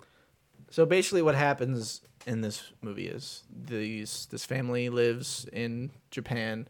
There's a bombing raid on the city that they live in, so they have to go to the shelter. Mm-hmm. The kids are like, Mom, you go to the shelter, we'll be there in a second or whatever. So there's the main kid who's like, I think he's 14. Yeah, very or like young, 12 whatever. or something, and then his little sister who's like 4 years old. Yes. Little tiny kid. Cannot care for herself, And him and her are like running there, but they're too late and they have to like basically survive like the bomb, like the fire bombs, like destroying their cities or whatever. They end up surviving. They get to where they need to be and they're like, where's our mom at? And then the one lady's like, hey, your mom, she got hurt. She got a lot more than hurt. Yeah. She got totally eviscerated, basically. Yeah. And she's totally burned completely head to toe. And he's like, well, this sucks. And then the mom dies. And so they go to live with their aunt? Yes. Or so? Yeah, some sort of relative. And it's not a great place for them. No, their aunt's kind of a mean bitch. Yeah, I mean, there's definitely a certain extent, because obviously there's a time where everyone's struggling, but she really like grills this like 14-year-old dude. Oh, you lazy man! You need to help the family and you need to work. Yeah, they're like, you kids aren't providing, so you don't get the rice. You don't get this food. Stupid. Yeah. We let you live here. Food. Why should we give you anything else? Yeah. So he's like, you know what? We're gonna go live on our own. So he takes his sister and they go. And the aunt's like, okay. She's like, do fine. it. Do it. Leave. So they leave and they go to this little bomb shelter and they kind of make their own little home there. Mm-hmm. And they try to live there. And he tries to care for her as best as he can. But he's just a kid. Yeah. And he resorts to, at certain points of the film, just stealing food so they both can eat. And the part that I remember reading about the real story was that one of the things that would happen is he would find a bunch of food, but he was like, 14, he literally couldn't help himself, and he'd eat it all before he got back to his little sister. And he'd get it back and he'd have like almost nothing left because he just couldn't help himself. That's terrible. Which is something that they do show him like gorging on himself when he does find food, which, would be into that. But I thought the added thing of like every time it being a recurring thing was like absolutely horrific to think about. Yeah, that sucks. I did not know that. Because they find this little cave and she's really into the fireflies that are around at night and they kind of jar some up and I'm like, oh, pretty. But eventually she gets sick, she gets some worrying like boils or whatever on her back. And the brother's like, okay, this isn't good. We need to try to get this fixed up. Well, he tries. Does try. He tries his best. Yeah. And he gets her a watermelon. Yeah, which is a nice scene, which is, I guess, mostly water. I'm not sure how actually helpful, Right. water will be. It's just a happiness thing. And then the little girl dies. Yeah, she goes quietly and just kind of stops. And you have to deal with that knowledge. And it's real. I mean, it's, again, I think I even said this before, but like, I'm never watching this movie ever again. No. This is not happening twice. And I think it's good it depends on how much you can really put yourself in the mindset, not only of this happening to anybody, but happening to another child. You know, I think it puts it to another level of just how it's a error in all ways. And it's also just like, there's adults that are like in the film that interact with these kids, you know, even ones that like beat him for like stealing and everything. And it just puts it on a level of like, that's how dire it was for like the country, you know, for everybody. That's how it was. And it just took it out on like in the worst places, like the children and everything. Very, very sad. Unbelievable. The worst part for me, the part that, so after the girl dies, they do like a 10-minute montage of like all of the things that she would do when her brother was out, like trying to like find food or whatever. Just her like having fun or like whatever. Yeah, just playing. Which obviously makes you very sad. But this is literally like, I think it's literally the end of the movie, or maybe right before the end. But there's these people that are like coming home. It's like a family, and they're like, yay, we're coming home. And they like have a pretty nice house. You know, they're not like super rich, but they have a pretty nice house. And they're like, yay, we're home. I'm finally home after being away for so long. This is so great. And their whole family is there, and they get there, and the one girl like opens up the windows. She's like, look at this beautiful view that we have. And it like pans out, and the view that they have is where the two kids were like living in like terrible agony for like however long they were. Right. And you can see the grave there. And I was just like, that's terrible. Because they're like, this is so great, but it's like literally all the suffering like right there.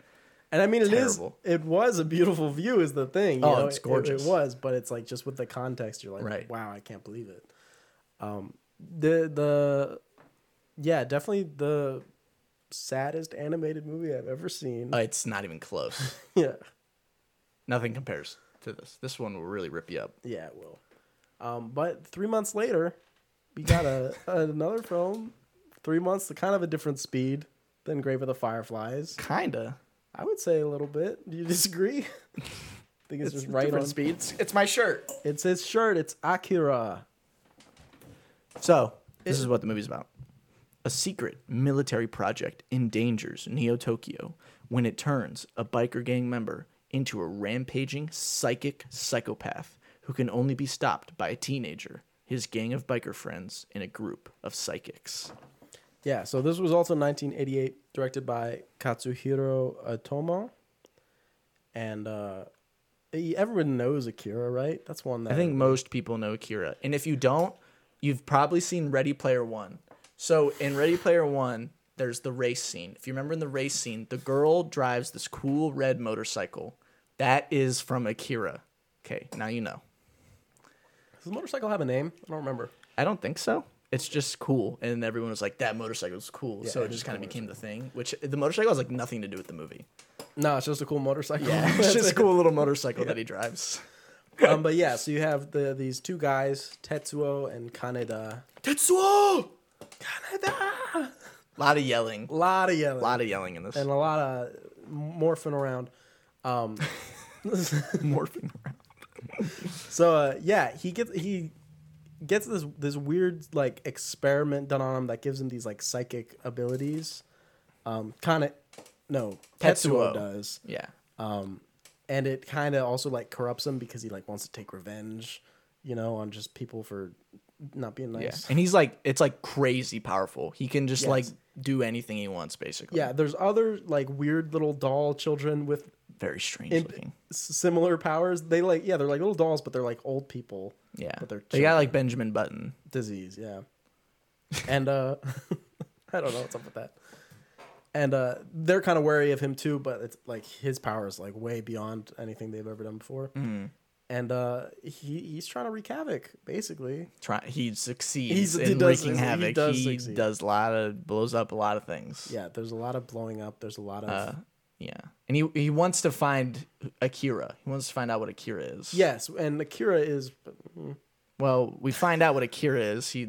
He gets there and he like blows up the facility where Akira is or whatever, and it turns out that Akira was like a kid, and they experimented on, but it like went bad, so they took just like pieces of his body, like his spinal fluid or like whatever, and just like have them in jars. And the dude's like, "That's Akira. Are you happy now?" And he's like, "Ah!" He freaks out. He's like, "That's awful." But I think I even said that when I watched this movie, it was on YouTube under slime tutorial was the name of the video. It is a slime tutorial. It is a slime tutorial in a couple of ways. It is. Really, the thing that you'd say about this film is that it's one of those ones that, well, apparently, I don't know if there were more movies, but there's definitely like manga or some sort of supplemental thing. Oh, okay. Because like apparently the lore goes like way, way deeper than you see in the film. Oh. Because the film touches like the weird kids. Basically, they're like Yeah, it's just like, hey, these there, and kids they are weird. don't really explain them. Yeah. But apparently there's like a lot more stuff like that in just the Oh. city in general. Okay, that's cool. And I don't know if that was a different movie or a manga, like I said, but who knows? But you have to think of this movie in terms of how much it like inspired, just like anime wise. Oh, yeah, this like was like a shonen building animes. block. It's like the power creep of getting more and more powerful and powerful. The big explosions everywhere. You know, it's a lot of that. I mean, even the bike shot that you see when you go to IMDb, it's the like, pause shot. You can see that like everywhere, and it can be like a clear homage to things a lot of the time. Even Mario did it for like a Mario Kart game, I think. So Mario. it's like, Mario, guys. Mario.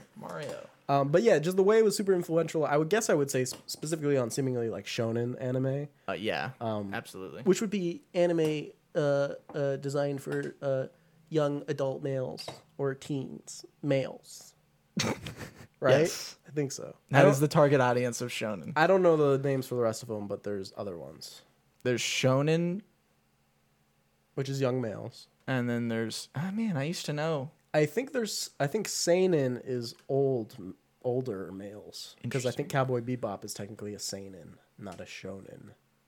I believe that. But then there's one for like girls that they make that is specifically supposed to. And then there's hentai, which is for everybody. Yeah, I don't know about that. Akira probably inspired a lot of hentai too. Let's be real. When he like grows all big and he's like, I'm sure there's something about that. I'm sure. Yeah. You could.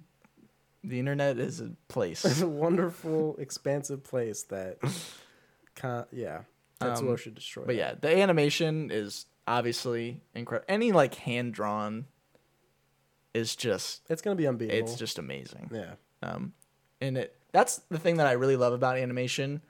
It truly is timeless. Like with like older like live action movies, you can obviously see like their limitations. But when it comes to like animated movies, it's just how hard do you want to work on it? Right. Like no matter what time period it is, it's how detailed do you want to make it? You can do it. It's just drawing. Yeah. Drawing And will always be the same. If it was like the manga or whatever, that's what a lot of it would be based on. But even just the design of Neo Tokyo and how it's like, it's awesome. You can see it's like a destroyed city rebuilt, kind of. And see like what's newer, what's older, that kind of stuff, and how it separates like the people living there. Just really interesting idea. I don't get his jacket with the pill, but it's cool. Yeah, it's cool. It's kind of like in Drive, he's got like the scorpion jacket. It's Like what's that. that for? It's cool. It's cool. That's why. Maybe you know what? Drive probably inspired. Honestly, yeah, Like, probably inspired seriously. by Akira. So Somehow. it definitely goes a long ways with that. I mean, Akira. If you're an anime fan, it's just one of those you have to watch it. It's kind of like Ava, which we're doing right now. It just feels like one of those things where it's just required reading. Yeah, exactly. If you want to call yourself a fan of anime, a fanime, if you will. A fanime. That's probably a term, right? Gotta be. Yeah, gotta be.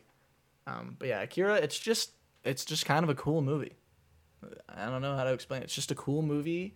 Just guys being dudes in this one, you know what I mean? I thought it was funny how I'm pretty sure it was like the Olympics in that movie, and it was like, but it was like closed because of a pandemic, and the year was like last year. It was 2019. It was That's when 2019. the movie takes place. Yeah. Yeah, so it's like, oh, weird. Conspiracy theory, man. Probably. Akira is just, it influences so much. It really does. Like real life. I don't know, man. Imagine that 3 months apart. I wonder if they were ever in theaters at the same time, Akira and Grave of the Fireflies. Be like, do we want to see Akira? Or imagine being in the theater, seeing Grave of the Fireflies, and next door, they're seeing Akira. The kid's dying, and it's just like, Tetsuya! That would take you out of it. Maybe. I don't know. That'd be an interesting experience. What's next on the list? The next movie we have is the other Akira Kurosawa movie. Ooh. From 1990. Movie, honestly, unlike any other movie ever. Yeah, Akira Kurosawa, and I believe also some segments were directed by Ishiro Honda. Oh, very nice. We're talking about Dreamz. Dreamz. Akira Kurosawa's Dreamz. There's not much to like the description of this. This movie is literally just Akira Kurosawa dreams like a normal human being, and he just took 8 of his dreams and just put them into his movie. So it's basically like a collection of the 8 short films that happen to be stuff that he dreamed about. The only film, I believe, well, maybe not, now I'm thinking about it, but this is a trilingual film. They speak Japanese, they speak French, and they speak English in this movie. They only speak French and English for like 10 French? When is there French? When he's going to, well, I guess you wouldn't even be able to tell that they're speaking different language, but the Van Gogh part, anybody who's not Van Gogh is speaking French. Like, remember, he's like, where's Van Gogh? They're like, oh, he's over there. They're speaking French. Oh. I feel like French is pretty noticeable. Then Van Gogh is speaking English. And Van Gogh is also the great Martin Scorsese. Acclaimed Marvel fan. He loves Marvel. He was hype over the Spider-Man trailer. He was. Oh my gosh. He was on Twitter being like, guys, have you seen this? You know what's funny though? I remember seeing a interview or a clip or whatever where he was actually talking about how he liked the original Spider-Man Sam Raimi movies. He's like, nice. Yeah, those are good. Nice. Kind of funny. So here's the deal with this movie. It's not a movie. This is not a movie. It's not. That's the thing. You have to go into this movie understanding that it's not a movie. It's not a movie. It's just 8 short films. Yes. That make none of them make any sense. That is not true. Well, they're just dreams. So like, what, you think dreams are nonsense? Wait, hold on. We have a bigger thing going on. When you dream and you wake up and you have a dream about stabbing your mother to death, do you wake up and be like, that means nothing? No, not like. What do you mean? No. What are you trying to say? I meant like things like if somebody watched this movie and like they were just like, why are these weird things happening? This doesn't make any sense. Not like the dreams don't mean anything. Oh, okay. Yeah. It's abstract kind of stuff going on that you have to decode in dream thoughts. Because I'm sure that some people saw it and were like, this doesn't make any sense. Right. People would take it completely at face value, for sure. It does. If we want to go through it straight through the ones we remember, at least. Yes, I think I can get most of them. We have 8 of them, and it starts at youngest and it ends at oldest, I suppose. Yes. Starts youngest. It's like, I don't remember the name, but it's the Fox Wedding. It might be called that. Yes. No, it's not the Fox Wedding, but that's what's the one you're thinking of. So it starts on a little boy, and it's like him and his mom, I assume. It's raining, but it's sunny. It's raining, it's sunny, and he's like, what's going on? And she's like, you can't go out because on days like today, foxes have weddings, and if you see it, bad things will happen to you. And he's like, I'm going out. He's like, fuck you, mom. Flips her the double bird and runs off. And he goes in the woods, and he sees a very slow oh my goodness, wedding march. Listen, that's a thing with this one particular, not just like this whole movie. I get like patience in filmmaking, but specifically in this one and the Blizzard in the Blizzard one, it is like, all right, the Blizzard, I get it. The Blizzard one's worse to me because you can see less in the Blizzard one. Yeah. But this one I actually wasn't too mad with because they're dancing. Yeah, they're like dancing. They're doing. And they go. They're looking for people watching them, and they got cool makeup and everything. Because it's just humans dressed up with like fox makeup, but they're actually foxes. Whatever. It's a dream. It's a dream. And so he watches them. They find him out. He runs away. He tries to go home, and his mom's like, "Listen, a fox came here, and he was looking for you, and he was really mad, and he gave me this sword, and he wants you to commit seppuku." And atone, and she's like, but maybe if you beg for your life on your knees like a little twerp, they'll spare you. And I don't know if he even says anything the whole time. He does. Okay. Well, because she's like, you need to go to the foxes. I don't know where they are. Where are the foxes at? She's like, they're under the rainbow. Under the rainbow, you idiot. I can't believe I raised someone so stupid. No wonder the foxes want you dead. So And he goes to the rainbow. He walks on the rainbow, and it's the shot that like I feel most people think of when because it's like on the cover and everything. And we tweeted it. And we tweeted it even. And he's just walking on the rainbow with his little sword. He just walks off into the distance. And it ends. That's the end of that one. I would say the second one is actually my favorite dream. Okay. The Peach Orchard, I think. I liked that one. It's not my favorite one, though. I love this one. Okay. And I think part of it is just because I think the little boy who's playing, I assume he's playing Akira Kurosawa I'm assuming as a kid, right? They're all Akira Kurosawa. Right. I just thought he was a really cute actor. He is very cute. Know? But his sister is having like a tea party, and he's like brings him tea, and he's like, "Wait, hold on, weren't there like 7 of you, not 6?" And she's like, "You're a crazy person." Yeah, and he's like, "No, I think there was another." And then he person." sees a girl, and he's like, "Oh, wait up!" And he chases after her, and she's kind of like running away, and it brings him to this peach orchard, where you see a bunch of people all dressed up, and they're like, "Hey, don't go past there." And they're dressed up like dolls, like, you know, the white makeup with like the whatever going on, like geisha sort of looking style stuff. They look cool. They look very cool. And they're all dressed up, and they're like, "Oh, we are the peach trees, and you suck. We hate you. Your family cut down all the orchard." And the boy starts crying, and he's like, "No, you got all twisted, Holmes." And he's like, "I was sad. I cried when they cut down the tree because I knew I'd never see something so beautiful as a peach orchard in bloom again." They're like, "Oh, okay." And they transform back, and they're like, "Let's show them one last, bloom." And all the flowers fall, and they do a dance and a song, and the music's awesome there in that part. It's got that, I don't know what all the instruments are, but it's I assume the traditional like Japanese instruments, like the dunk, dunk, dunk, dunk, dunk, dunk, dunk, dunk. You know that thing? Yeah. It's cool. And they just do a little dance, and then he like gets kind of cheered up, and then he opens his eyes. He's like, "Oh, they're all cut down.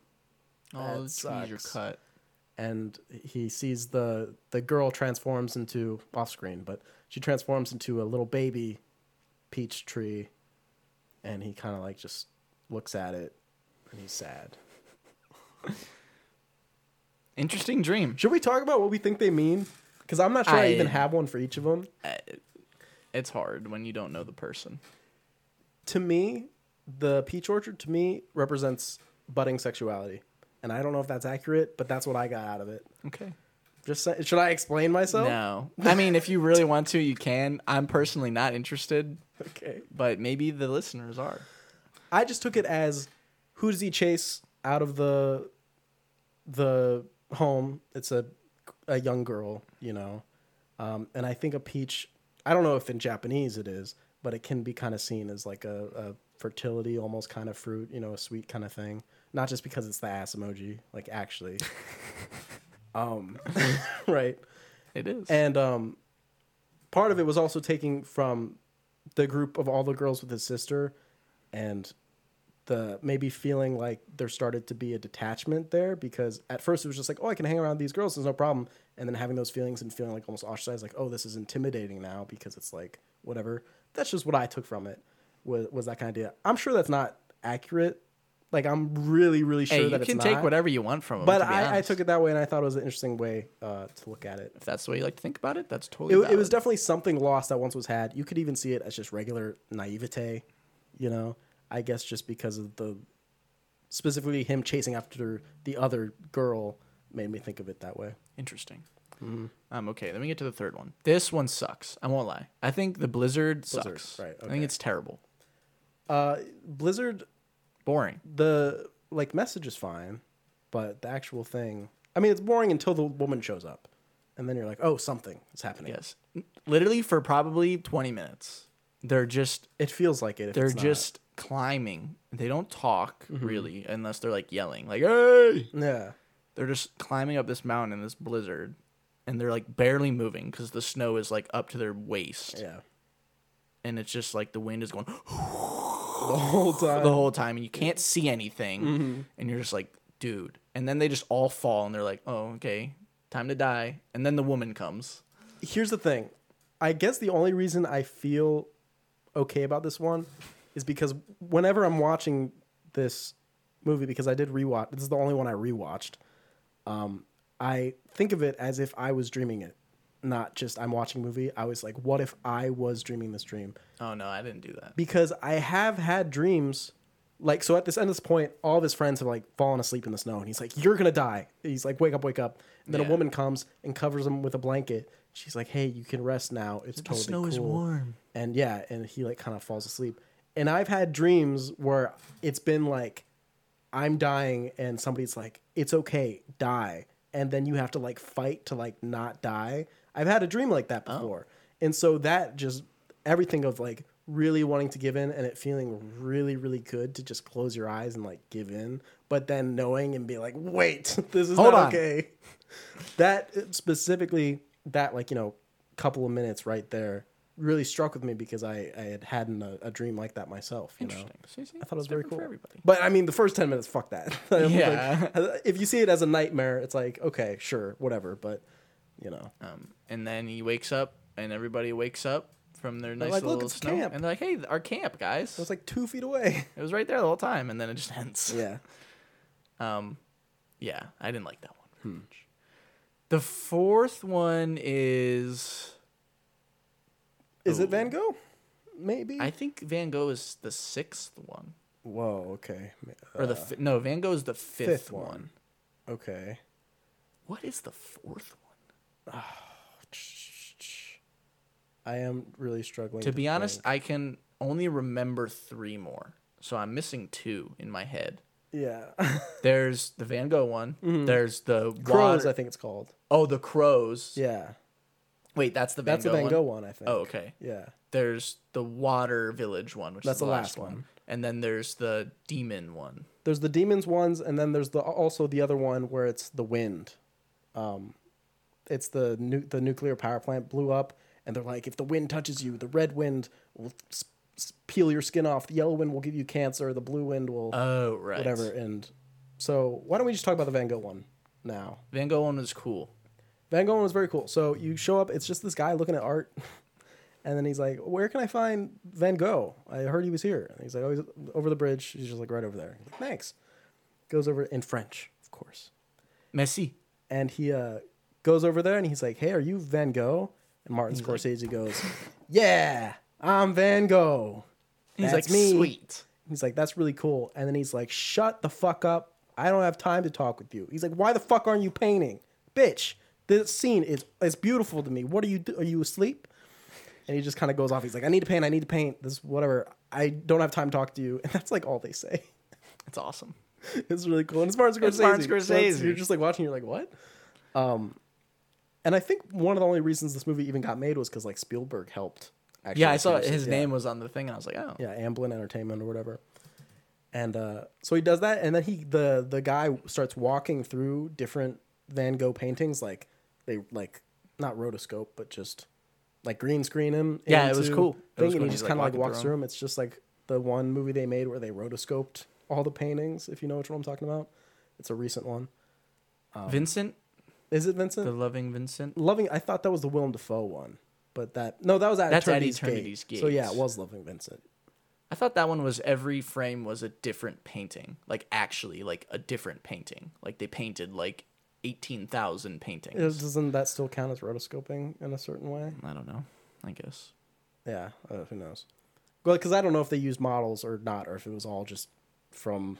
Right. I don't know. Yeah, and that's that one. And basically, he's saying like, you need to be creating. You can't just be walking around. What are you doing? And he was like, okay. He's like, sure. And the crows fly out. And I'm like, grr. The crows, man. It was like the birds, but the crows. I wonder if that was the influence there. Probably. Maybe. I think the birds came out before. Well, Oh, definitely. yeah, it had Definitely. to, Hold yeah. on. What am I talking about? Okay, and then we can talk about the wind one. The wind one and the demons one follow similar anti-nuclear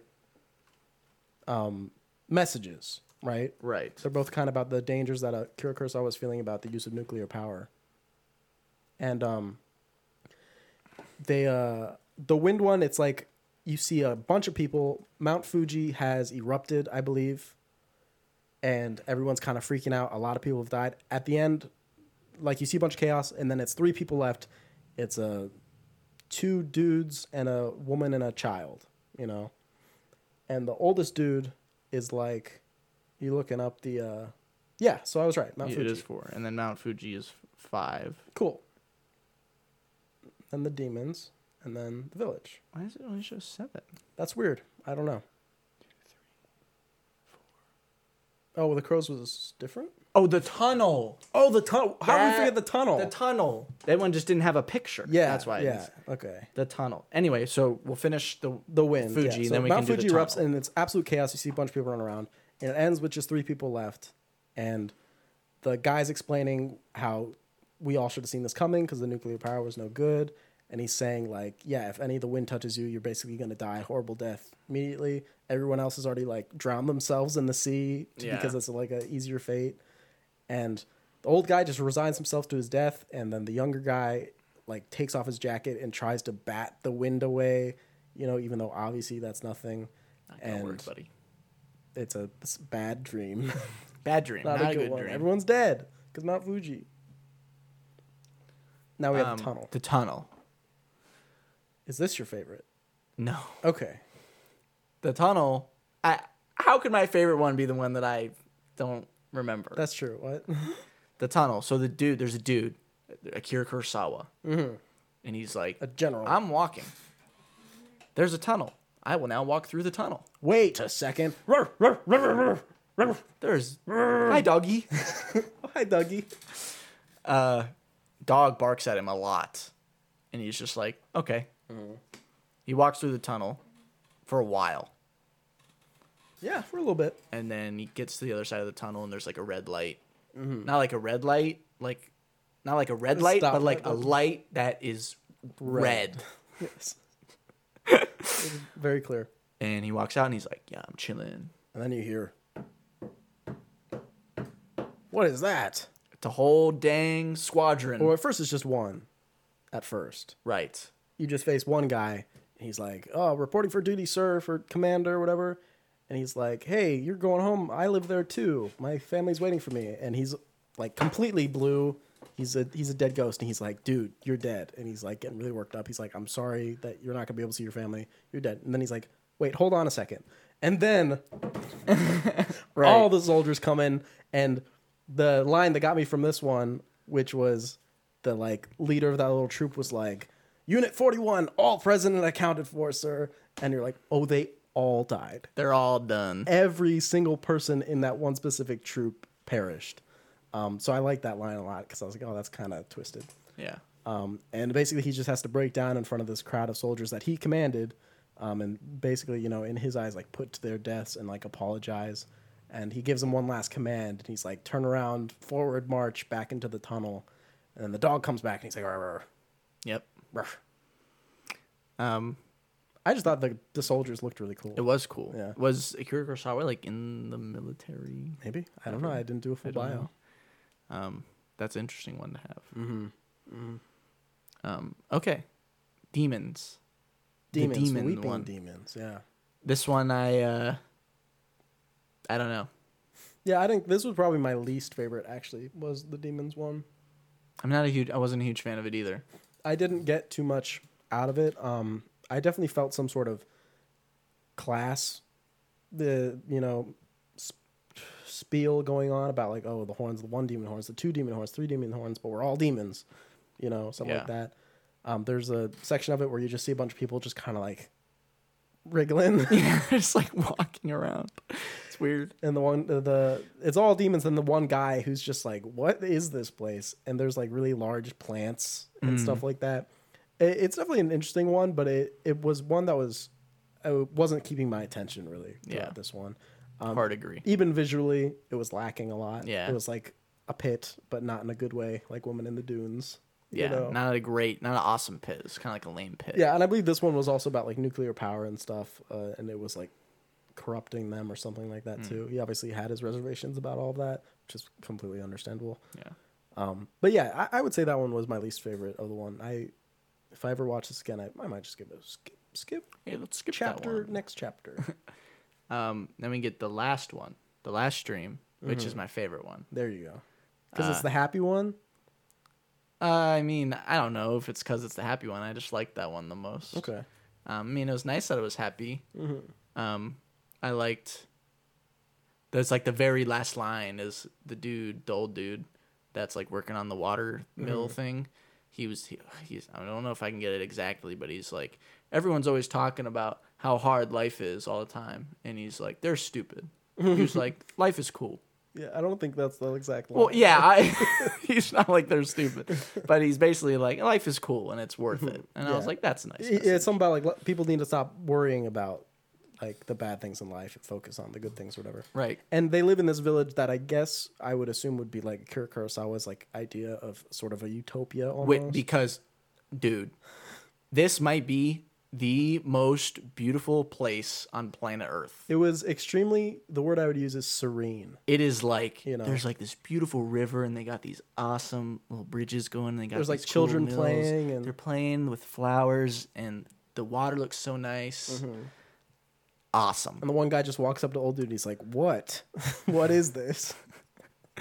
And the old guy actually explains it. He's like, "Hey, look, science and your tools to make life like better, like maybe you don't need everything in life to be streamlined and simplified. Maybe a water wheel is cool." Yeah, and then he's like, why'd the kids put the flowers on that rock? And he's like, oh, this one time, this random guy just died there. Yeah. So we put a rock there and put flowers there, and we've just kind of been doing And it they ever also since. have a little parade, I think, in that one. Yeah, there's a parade because somebody died. And he's like, it's not a funeral. He's like, it's a celebration. And he's like, cool. And he's like, now, obviously, it's different if, like, a child dies or, like, someone young. But he's like, this person was old, and it was their time or whatever.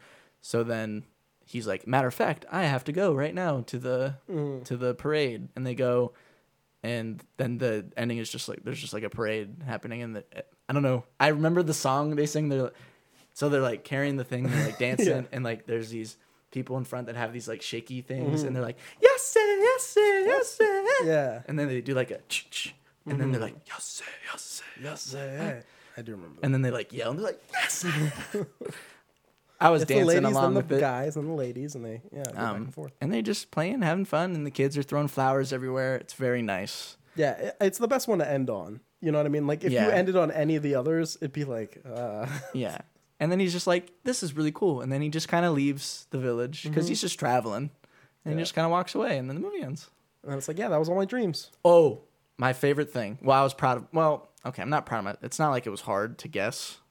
But so there's like this cool shot of him like walking out of the village. And then it cuts to like the river, and there's like this really cool like plant life in the river. And it was just, and I was like, we should roll the credits right now. And then it did. And then it did. And I was like, is good cool. job. I mean, we always love credits that keep something going. Right, You know, yeah. it's great. Keep it going. Keep it going.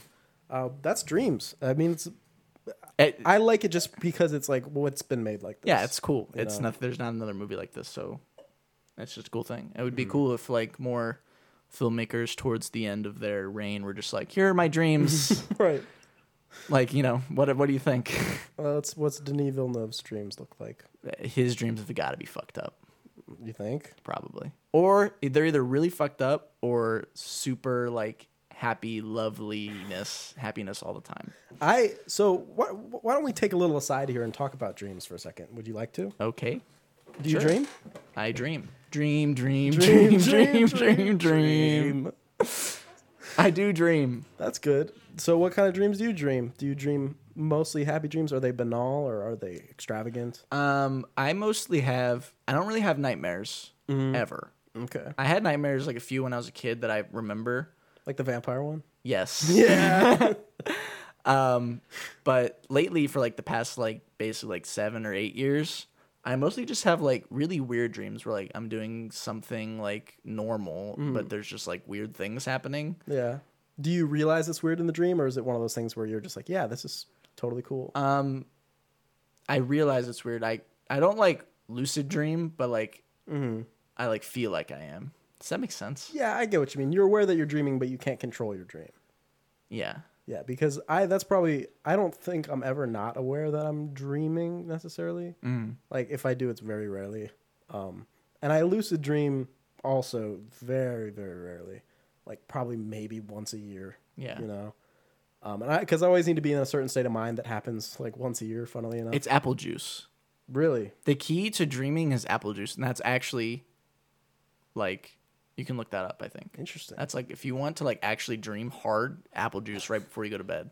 Okay, sure, I'll try that. I think just that's just saying. like a prank to get people to piss themselves. No, I'm telling you, man. Yeah.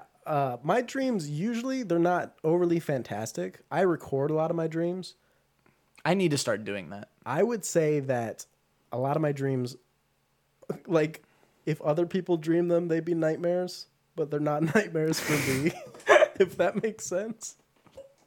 Okay. Well, because I remember I had a dream that I was being stalked by Jason from, like, the Friday the 13th. And that wasn't a nightmare for you? No, I was like, this is really exciting. I was like, this is...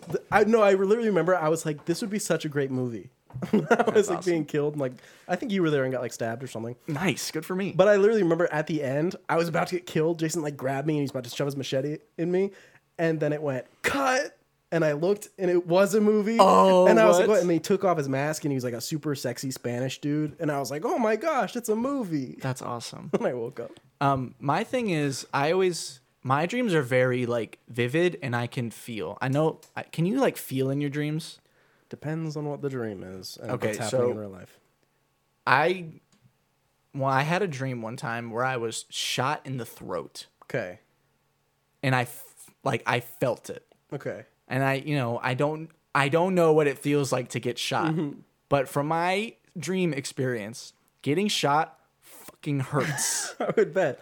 See, I don't know if I feel that intensely, but I definitely can feel stuff because I've definitely been like, oh, somebody's touching me. And then I look around and there's like a thing there, you know?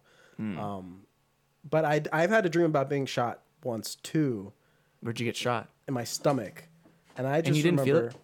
No, I remember feeling it, but it wasn't pain necessarily. I remember feeling it, and then I got just like really, really hot.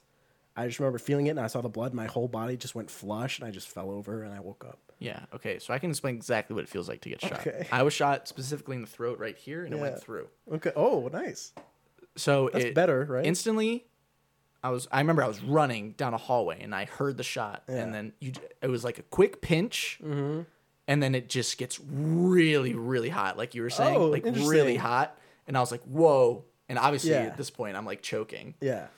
And then it's just like, I don't know how to explain, but it just hurts so bad. Yeah, I wonder if that it's interesting that the heat, I wonder if that's like something our body knows, that great pain, that's what it would feel like. Right, And that's because why your we blood, dream and it. blood is hot. So Right. Because I remember sense. just the heat. I was like, wow. And, Right. Yeah. And then this is a funny, I don't know why I always remember this dream that I had. This was back in, I think, middle school. I had this dream. I was playing Call of Duty Black Ops, but I was in the game. Oh, okay. And it was the very beginning of a search and destroy round. And we all spawned in, and we started running, and I looked up, and there's a freaking cross-map tomahawk coming. And it hit me in the shin. Okay. And bro, It hurt? tomahawk in the shin does not feel good. Wow. And that was the whole dream. That was it. I spawned in, I was like, let's go. And then So when you wake tomahawked. up, are you like, ow, my leg? No, I don't remember my leg hurting, but I do remember when I got shot, my neck, I had like a, like I slept wrong or something, like my neck like Oh, I hurt. wonder if that like caused the dream. Yeah, or I always think something, about you stuff know? like that Yeah. too. Interesting. I actually just had a dream last night. You want to know what happened? Is it interesting? It was interesting. Let's find out. So, let's see if this would be good in a movie. Okay. I was in this school, and there was a play or a musical that was going to happen. Okay. And I was like a VIP. Not like a VIP, but I was like, I needed to be behind the scenes because I needed to go like talk to somebody. And I was like walking back there, and like these other people were like walking back there too. And they're like walking there, and there was all these people, like the people that came in to do this play were like, whoa, hold on, stop. You cannot be back here. Like, listen, Okay. these people are not allowed to be helped. They were like, you can't help these people. They need to do this alone. And I was like, wait, but I need to like get back here to like do this thing. And they're like, no, like, listen, like this group is very special, and like they're not allowed to have like anybody back here. And I was Okay. like, yeah, okay, whatever. So then I like went around the back and like tried to find my way in, but I couldn't. That's it? Yeah. I don't know if that's very interesting. It just sounds like trying to get backstage at any event in real life. But I needed to be back there. Yeah, and that guy really needed Logan Paul to give him a job. That's a Twitter thing. I don't know. All right, fine. I had a dream that okay. This will be the last thing because we're talking about way too long. But I remember that this is funny. We started with a show like this, and now we're here again. I had a dream that my house was like a museum. Like Sorry. people just came into my house and were like just looking at all the stuff. And they're that's like, cool. Wow, interesting. And then I was like, oh, this is fine. But then people started like wanting to buy the stuff, and I was like, no. that's my couch. You can't have my couch. And then they would just throw money at me and take my couch. And I like started freaking out and I was like, get out. You just buy a new couch. But I mean, they were taking everything, you know, like literally the house was going barren. And I was like, whoa, Just buy a new house. I don't want the money. And I remember I went in the garage and I just started feeling really tired and I fell on the floor and just watched them taking all the stuff in my house. And then a guy came in and like, I didn't see his face, but he was in a suit and he just reached down to me and like made sure I was okay. And then I tried to like reach out to him, but I couldn't. And then he pulled out a gun. Oh. And he started threatening everybody in the room and they all ran away. And then I woke up. Did they put the furniture back? Well, they just dropped whatever they had and they just ran away. Nice. So. No, nice guy. I guess. I don't know. I don't know what that means. That's cool. Anyway, that was a fun aside, I think. Everyone likes Dreamz, right? That was fun. 9 years later. In 1999, the year of my birth. Yes. If anyone was interested. Okay. Cool movie came out called Jinro, The Wolf Brigade, directed by Hiroyuki Akira. Yeah, I think so. This is what IMDb has to say. A traumatized member of an elite paramilitary police force falls for the sister of a female terrorist courier who died in front of him on duty. Yeah, so the very opening of the film being that female terrorist dying in front of him by blowing herself up. Yep. And the sister being someone he meets later. One, just art-wise, neat looking movie. Hand-drawn, but you can't beat it. So this takes place in like, I guess like a alternate history kind of thing. Where alternate history post World War II Japan, in which Germany has taken over. Yeah, exactly. The armor's really cool. Dude, that's the thing. There's got to be cosplays. I've been meaning to like look up cosplays of like the armor that they wear. It's so cool. They're just like fully geared up. They got these awesome red eyes, and they just MG42 at the hip, and they're just blowing. Just unload. It's very, very cool. It's awesome. Obviously the movie's kind of a sadder. I mean, there's plenty of action, but yes, it's introspective a little bit. So, funny thing before we actually talk about the movie. Okay. I started to watch this movie, and it was like I was like really tired. I got through the first 15 minutes is very exciting. Very exciting, action-packed. It's like a cold open almost. And then it becomes more like drama for like the next like 45 minutes. Political stuff going on. And then it heats up again towards the end. But I was really tired, I remember. And I remember I saw the first 15 minutes. I was like, that was freaking sweet. And then I remember waking up. Yeah. And the girl is hugging him like, oh my gosh, how big your teeth are. Yeah. And I was like, what is happening? What is happening? What is happening? And she shoots her. That's literally the end of the movie. And then the movie ended, and I was like, whoa, wow. I missed a lot. Yeah. So then I had to watch it again. The whole development of those two characters. Yeah. I just thought that was a funny thing that I got to experience. Funny.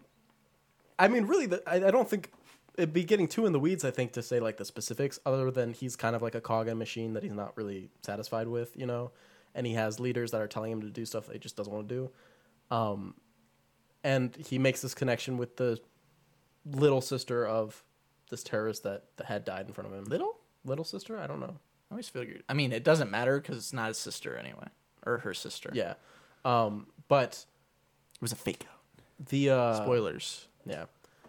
Right, because we didn't just say that at the end. It's blown away. She dies.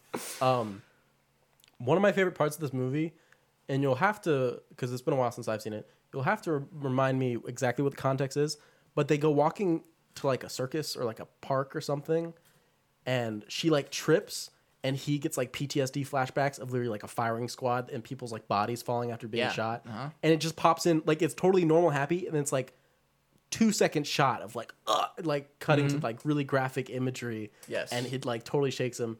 That does happen. I thought it was just like cool. Awesome. Yeah. I was like, it seemed weird. I felt like I'd seen it before, but for whatever reason, it was done the best in this movie. I don't know if it's because it was just from completely happy to like really awful imagery or not, but it was something about it. I was like, that worked for me. Yeah. And maybe it was just because it was once Because I think a lot of times they'll do it like a lot in a movie or something, but this was like one time in the whole movie that something like this kind of like happens. He was like PTSD. Yeah, and I thought it was interesting because it put you in his mindset of like that's where he was taken back to. You got there, he's not staying there. That's why it's not a long shot. It's like he just got the flash of it.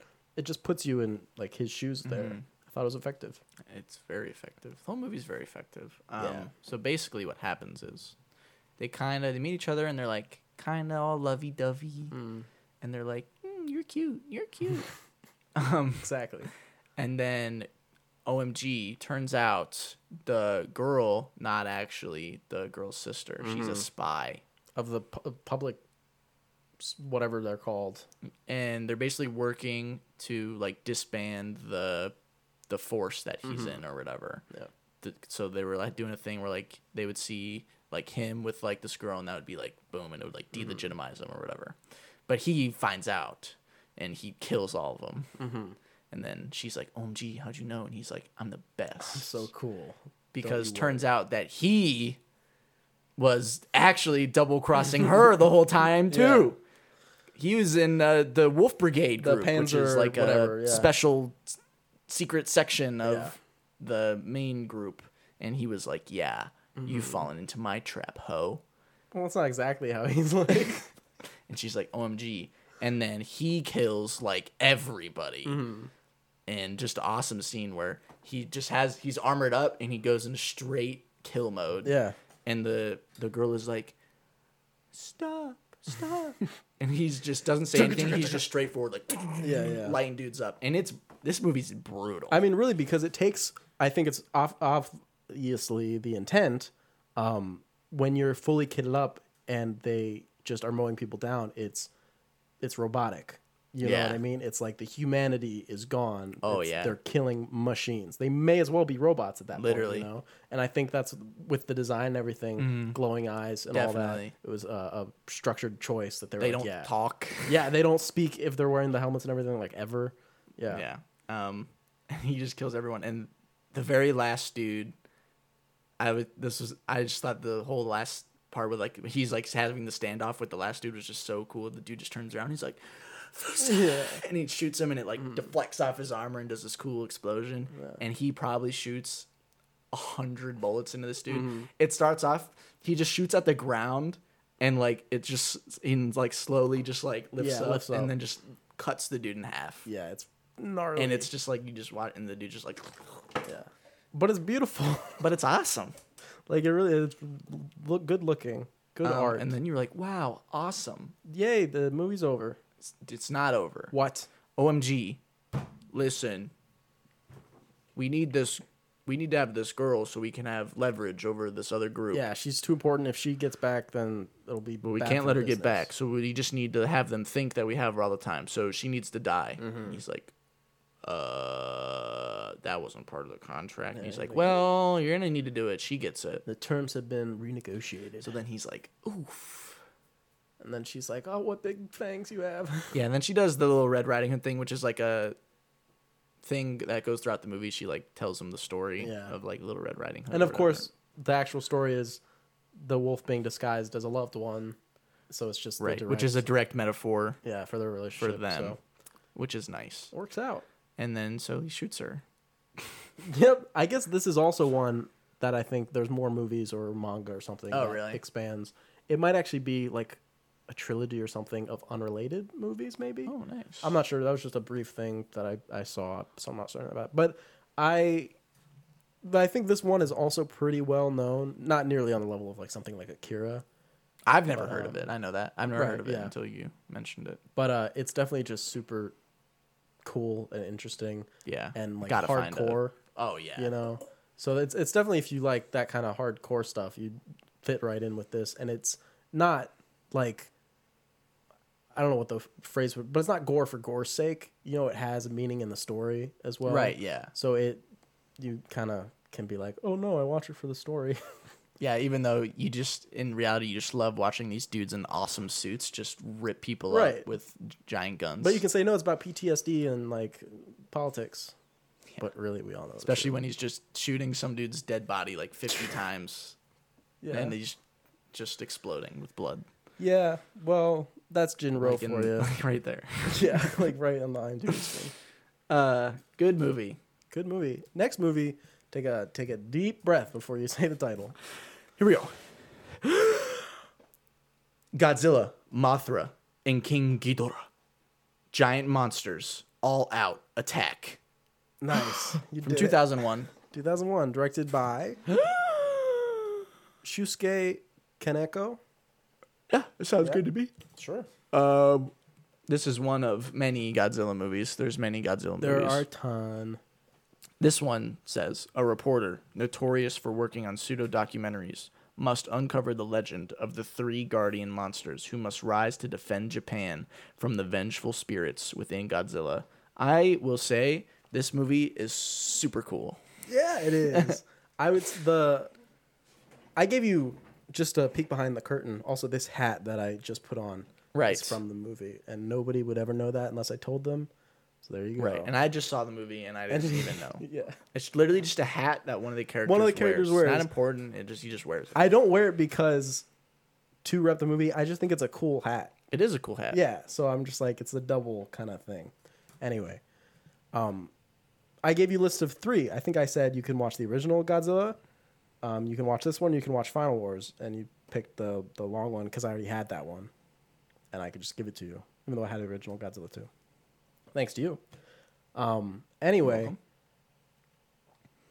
the thing that I like about this film that you wouldn't get because you haven't seen a lot of Godzilla movies, Right. is that a lot of it is almost like a return to form, because Godzilla's the bad guy again.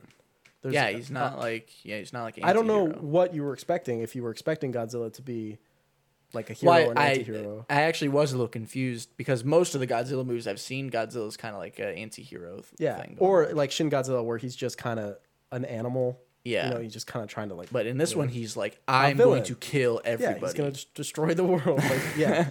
And that's kind of like I said, harkens back to original Godzilla because there was a long era where, and I mean, it still goes on that, yeah, Godzilla's the protector of the Earth. Godzilla will save us, blah.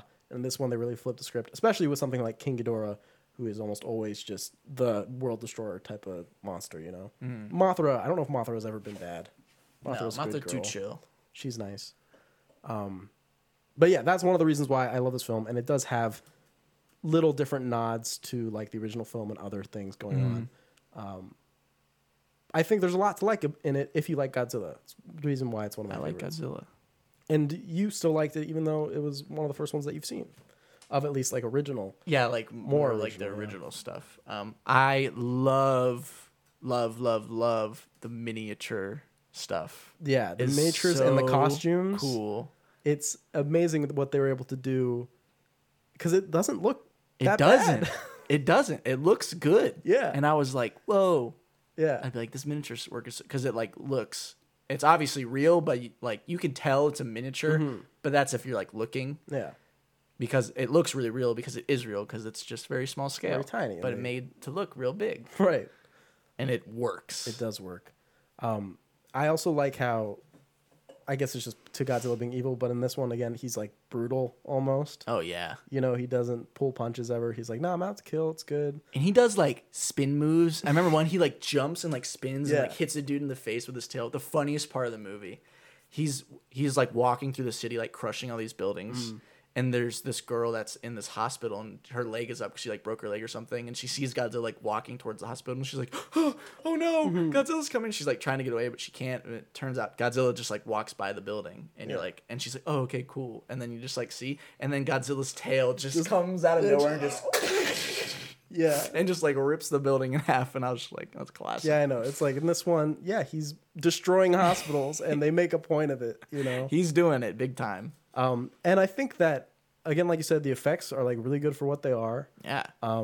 I even think that the human story with like the young female journalist and everything, terrible. it's not that bad, you know? I mean, I don't know if I'd say it's great, but compared to the rest of them, you know, like Shin Godzilla is the one with the good human story, you know? Right. And also just probably the best Godzilla part too. Yeah, I mean, that's fantastic. But this one being a lot more traditional is like really, really up there with like just next to the original to me in my mind. I think this one's fantastic. It is. I loved it. Yeah, it's great. We'll have to see. Does Godzilla do cool like kung fu moves in the other ones? Oh, Or this one he does. Is this one like the most? Like, this one's spin? like the least kung fu-y. Oh, because I have seen the clip of him doing like the like he's like sideways. Yeah. I've seen He that does that. clip on YouTube, which is very funny. Yeah, no, there's a lot of kung fu ones and some of the older ones as well. Okay, good. Yeah, it's good stuff. I like it. But yeah, Godzilla, Mothra, and King Ghidorah, giant monsters, all out attack. His atomic breath seemed low key kind of weak in this one though. I mean, you kind of gotta. Otherwise, he's gonna win. I guess, yeah. You know, and that's not your exposure to that has been Shin Godzilla, where it's like the strongest. Where he like destroys an entire city. It's the strongest it's ever been, and then like the legendary ones, where it's also pretty strong in those too. But yeah, you could say that's Okay, sure. I guess that's true. I've only probably seen like 6 Godzilla movies, I think, and there's I don't like think so. 40. I've seen this new one right now. The 1998 Godzilla does not count. That doesn't count as a Godzilla They movie? make a joke about that movie in this movie. Do they really? I'm pretty sure they're like, wasn't there a Godzilla in New York? They're like, no. Oh, that's funny. Okay. I might be confusing it with another one, but If I that know one doesn't what count, movie it is. fine. I've seen obviously the 3 new ones, so that's Oh, 4. 3. That's true. There's Godzilla, King of the Monsters, and Godzilla vs Kong. Yeah. So I've seen at least 4. It's 5 5. if you count that other one. I don't think I've seen another one. So out of 40, whatever. Right. Exactly. That's okay. I will slowly and surely drip feed Godzilla movies to you. I will get there. You will get. I them. like them. Right. Yeah. I haven't disliked any of them. There's definitely like a few eras that are like more like focused towards children and everything like that. So you might not like those as much. But if you just put them on, like, oh, look at the funny puppet, you know, they're good. Okay. What's Okay. next? 7 years after that. 7 years later, we have a movie from 2008, Tokyo Sonata. Directed I'm by very excited to talk about this movie. Kiyoshi Kurosawa. No relation. No relation to Akira Kurosawa. I had to make sure of that immediately. An ordinary Japanese family slowly disintegrates after its patriarch loses his job at a prominent company.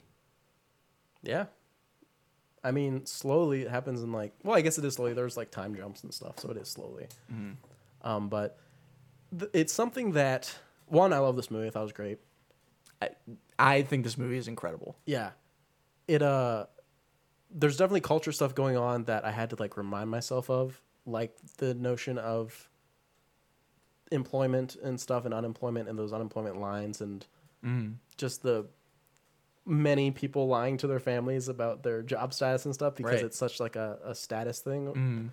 And it's like heartbreaking for everybody, you know? Yeah. You have the father who has become unemployed and he can't find any work above like janitor, you know, even though Right. he was like high up in Yeah, and he's like, I was big in this company. sales and they're like, executive or this is what you something, yeah. got, buddy. He's like administrative, whatever. Yeah. Like, well, we have mall floor cleaner. It's like, okay. You have the wife who's just feeling stuck. Like her life has no purpose. Right. She gets her driver's license and people are like, why? You aren't supposed to leave the house. Yeah, it's like, you know? you need to be a wife. And it's like, oh shit. Well, somebody please pull me up. And you have the eldest son, Right. who is like, I guess disillusioned with like his country on a certain aspect, because he joins the American military because he's like, oh, the American military is who's truly protecting Japan and everything. So he joins them. And then you have the youngest son, who's like 12 or whatever, and he is trying to find his passion like through piano playing, but his parents like. His dad specifically. Is like, no, can't play the piano. And his reasoning, which was so great because it was so stupid, was like, I said no the first time, so now I can't ever go back on it. Yeah. And I'm assuming that that's got to be a deeper rooted, cultural thing of that sort of like feeling of authority and a patriarch, Yeah. But I mean, he potentially threw his son down the stairs over it. He did. Yeah, He didn't fall. So he definitely took it like way, way, way too far. I thought he was gonna die. Can I say? I thought the kid was gonna die. You're like, he's dead. He's I was done. like, or he's like paralyzed. And I Right. was like, wow, He dark can turn. only move his fingers and play the piano. But yeah, you have a long scenes of just them having secrets. Everyone has secrets going around behind everybody's back. I mean, the eldest son's barely in the movie. He's Yeah, like so yeah. detached from even his family. He's like, oh, I don't even need you to sign off for me to go to the army. I can just get a company to do it for me. Yeah. You know? He's that detached from the idea of the family. And the stupid kid won't eat his mom's donuts ever because he's too busy with the piano. Right, yeah. He finds a keyboard that doesn't work. Yeah. But he, like, still can, like, obviously does press it the with buttons, his but it mind. doesn't make any noise. But Because like, he's like, he takes lessons in secret and he's like a prodigy. Yeah, know? he uses the mom's money he gives him for lunch at school, yeah. and he takes lessons. Here's the interesting thing to me, which, you know, I don't know what you thought of it, but we don't see him play piano until the end. Nope. So We see him, like, fake, Be like, doing "Do, it do, on do, the, do." Yeah, on the that thing. thing, but, Um, So there was a split second at the end when eventually they go to a piano recital where I was like, or a piano like tryouts thing for a school, where I was like, what if he sucks? And like the dad was right. What if he goes like hot cross buns, Hot cross buns and it's like, oh wait, that lady was just trying to get cash because she was like, oh, your son's so good. yeah. Just for a split second, I was like, that would make this movie like the funniest comedy Yeah. I've Oh my ever gosh. seen.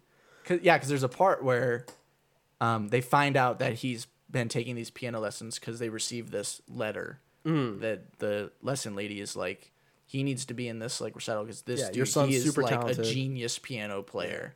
And he's like, the dad is like, that's bullshit stuff that they say. He's Yeah. like, you're not actually that good. And the kid is like, ah. And I'm guessing it's like insecurity of him losing his job, being like, my son can't be better than Yeah. me. Blah, And blah, then blah. the worst part is in that he's like, I can't believe you like lied and like did this behind our back. He's like, that's the worst thing that a person can do is lie and keep Lie. things from their family, when literally he's doing that the whole whole movie. time.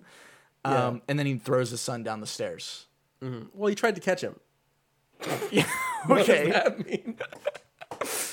Yeah, he does that, and the wife's like, "Holy shit, call an ambulance!" And then a weird thing happens on the.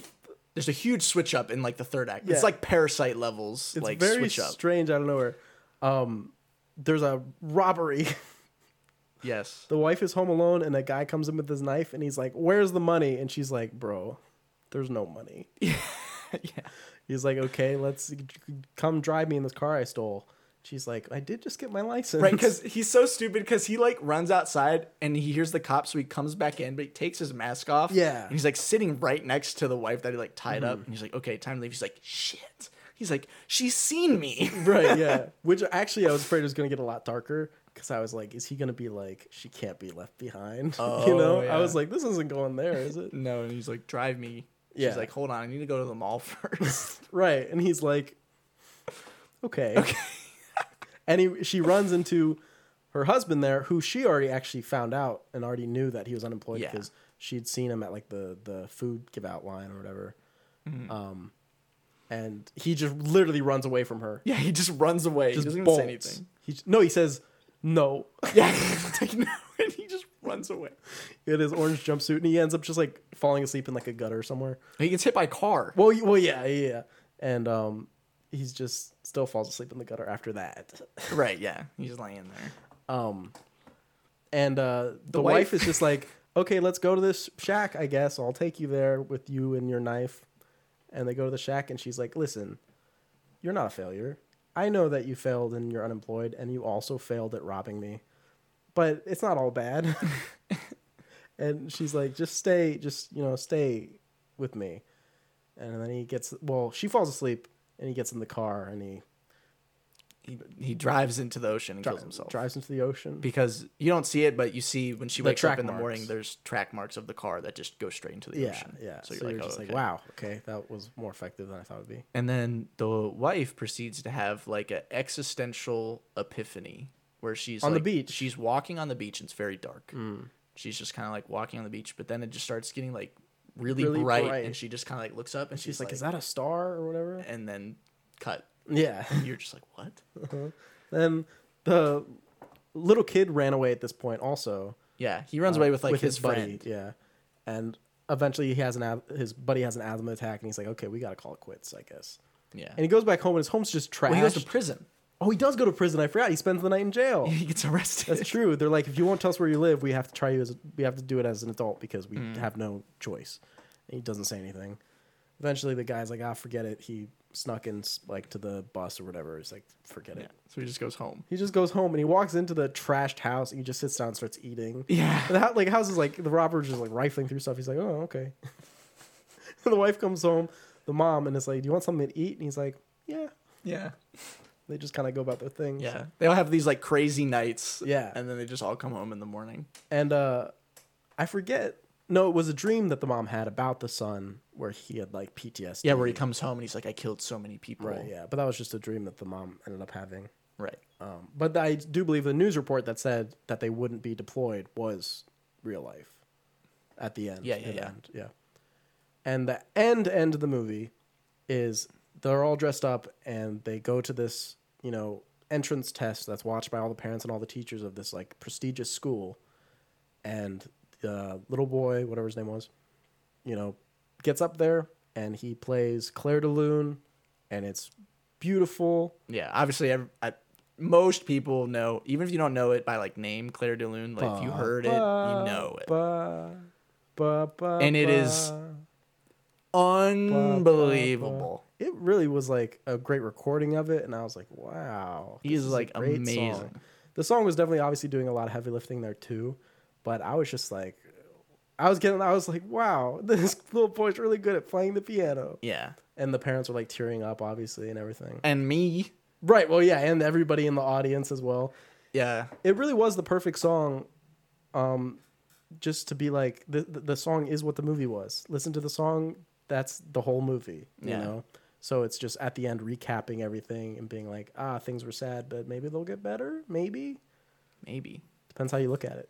So, yeah. And then he plays and everyone's like, He plays like the full song. Yeah, it's like 5 minutes, and you're like the whole time. Yeah. And then it just ends. They like walk up, and they just take him. They just walk away. Mm-hmm. And everyone like kind of watches him. They all like turn their heads and listen, and like watch him as he walks out. Yeah. One weird thing. What was up with the credits? During the credits, it was just like noises like. Oh yeah, like moving bags or like changing, like it was just weird noises, and I was like, "What is this?" Weird. Oh, I just realized that possibly could fit into a potential theory I have. What is your theory? It was all a dream. This is like, I don't know if it was like, all a dream by the woman in the hospital from the Godzilla movie. Okay, could be. I thought about this. I don't know if I'm just like thinking too hard because I really enjoyed. I thought this movie was like really fantastic. Yeah, I thought it was great. So I was really thinking about it after I was done crying. And I was like, what if the mom and the dad are dead? At they both, when the dad gets hit by the car, he dies. Okay. And when the mom is she lays in the ocean, lets the waves crash over her, she just drowns and dies. Okay. And that's kind of what her walking on the beach moment is. Is her dying. Yeah, sure. Bright light. The kid lives, obviously. And the older brother. And the older brother's often wherever. I mean, he might die out there, so who knows? I don't know. And then, obviously, the kid is like, well, my family's dead. I can still play piano. Yeah. So he plays his amazing piano, and then he imagines his parents being there. Yeah. With him to commemorate this great thing he's finally done. I don't know. It doesn't really make sense, but I don't know. I just always thought about that. But then you talked about and this is stupid. This doesn't make sense, but I was like, oh, that could fit in. It could be them picking up their bodies and zipping up the body bags. I mean, I guess, yeah, it could be that. Yeah. I mean, the piano teacher could have adopted him. Yeah, because she's there too. Because she is there and she watches too. I was actually expecting a little bit more out of her character, but really it was fine. She didn't need more. But just because I thought they were setting up something, but that they weren't. So that's completely possible. That I don't know. The piano. You know what? In my mind, I'm gonna say piano teacher adopts the kid after prison. So wow, you're on board with me. Yes, I'm totally on board, and this is the only correct reading now. And the older brother died in the war. He probably did. So that's how I think this movie goes. Interesting. But that's okay, because sometimes, when your family dies or is otherwise removed, you become successful. Or maybe you find a new family, and it's happy. The family you choose, like Vin Diesel, like Dominic Toretto. Or like the next movie we'll talk about. Oh, right. I'm so stupid. which is from 2018, a full decade later. 2018. Hirokazu Koreeda, right? Yep. It is Shoplifters. Interesting. Yeah, Shoplifters is the movie. It's got an interesting flavor text here for the let's thing. hear it. A family of small-time crooks take in a child they find outside in the cold. Yeah. Yes, that does happen. I don't know if that's a good, like... Well, I think it thing, might be though. good just because I don't know how much you'd want revealed about. I guess. The dynamics are kind of revealed as you watch the movie, you know. Uh-huh. That is kind of true. I guess it's not terrible. So this is just a family of misfits, outcasts, like failures, sort of. You know, Yeah. If you want to view them that way. They live in this really tiny house, like behind a bush. Mm-hmm. Like you basically can't even see them. It's like a shack. Yeah. They live together. There's like, there's 4 of them plus the grandma plus the kid. So there's 6 of them, and then 7 counting the new kid. Yeah. Sure. Yeah. 6 or 7. Maybe 6. Yeah, I think 6 actually.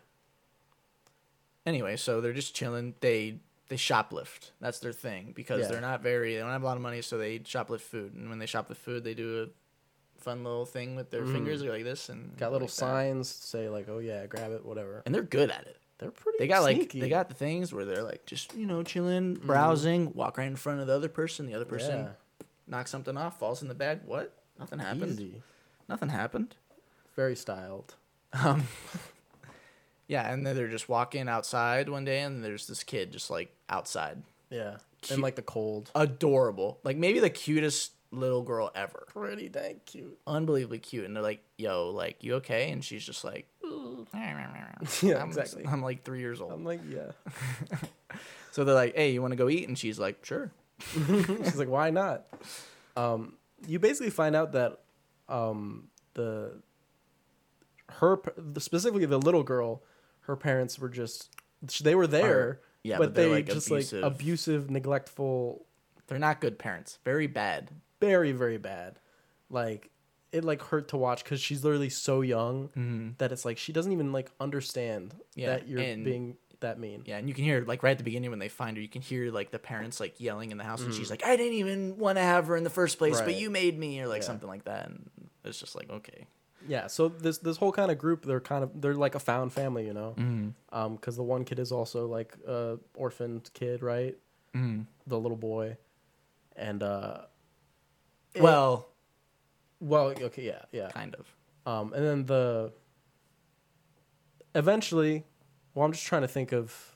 You rewatch this. You take this. Okay, so basically they just kind of chill with the girl, and they just kind of teach her like what they know, like just kind of they live with her or whatever. And the parents of the girl, like the actual parents of the girl, they don't ever file like a police report or anything because they're like, hey, she's gone. Right, Wonderful. So the next like hour and a half of the movie is just kind of happy, like them just kind of living. Like they have some like tough moments, but it's nothing like terrible. They still do a little bit of crime. Yeah, they shoplift a little bit. They kind of teach the girl how to shoplift. I remember they teach her how to like break into a car. Like they teach how to break into a car at a certain point. Yeah, and they just kind of do some bad stuff. They're having fun. They're bonding as a family. Then there's this big moment where they go to the beach and they have a lovely time, and it's very beautiful. And the grandma is like, this is great. My life is awesome. And then she dashes some sand on herself. She's like, She's oh like, no, I'm old. I'm really old. And then like the next scene, dead. She dies. And the thing is that nobody knows. Everyone thinks that the grandma lives like alone there. No one knows that all these people live with her. So when she dies, they're like, oh shoot. Yeah, we're just the gonna house. like bury her right here in the backyard, which is like the little tiny thing. Yeah. So they like dig a hole like in their house and they like bury her or whatever. But then the two kids run away to like do whatever. And they're shoplifting. And the boy is like, you know what? I'm going to steal these oranges right in front of these people.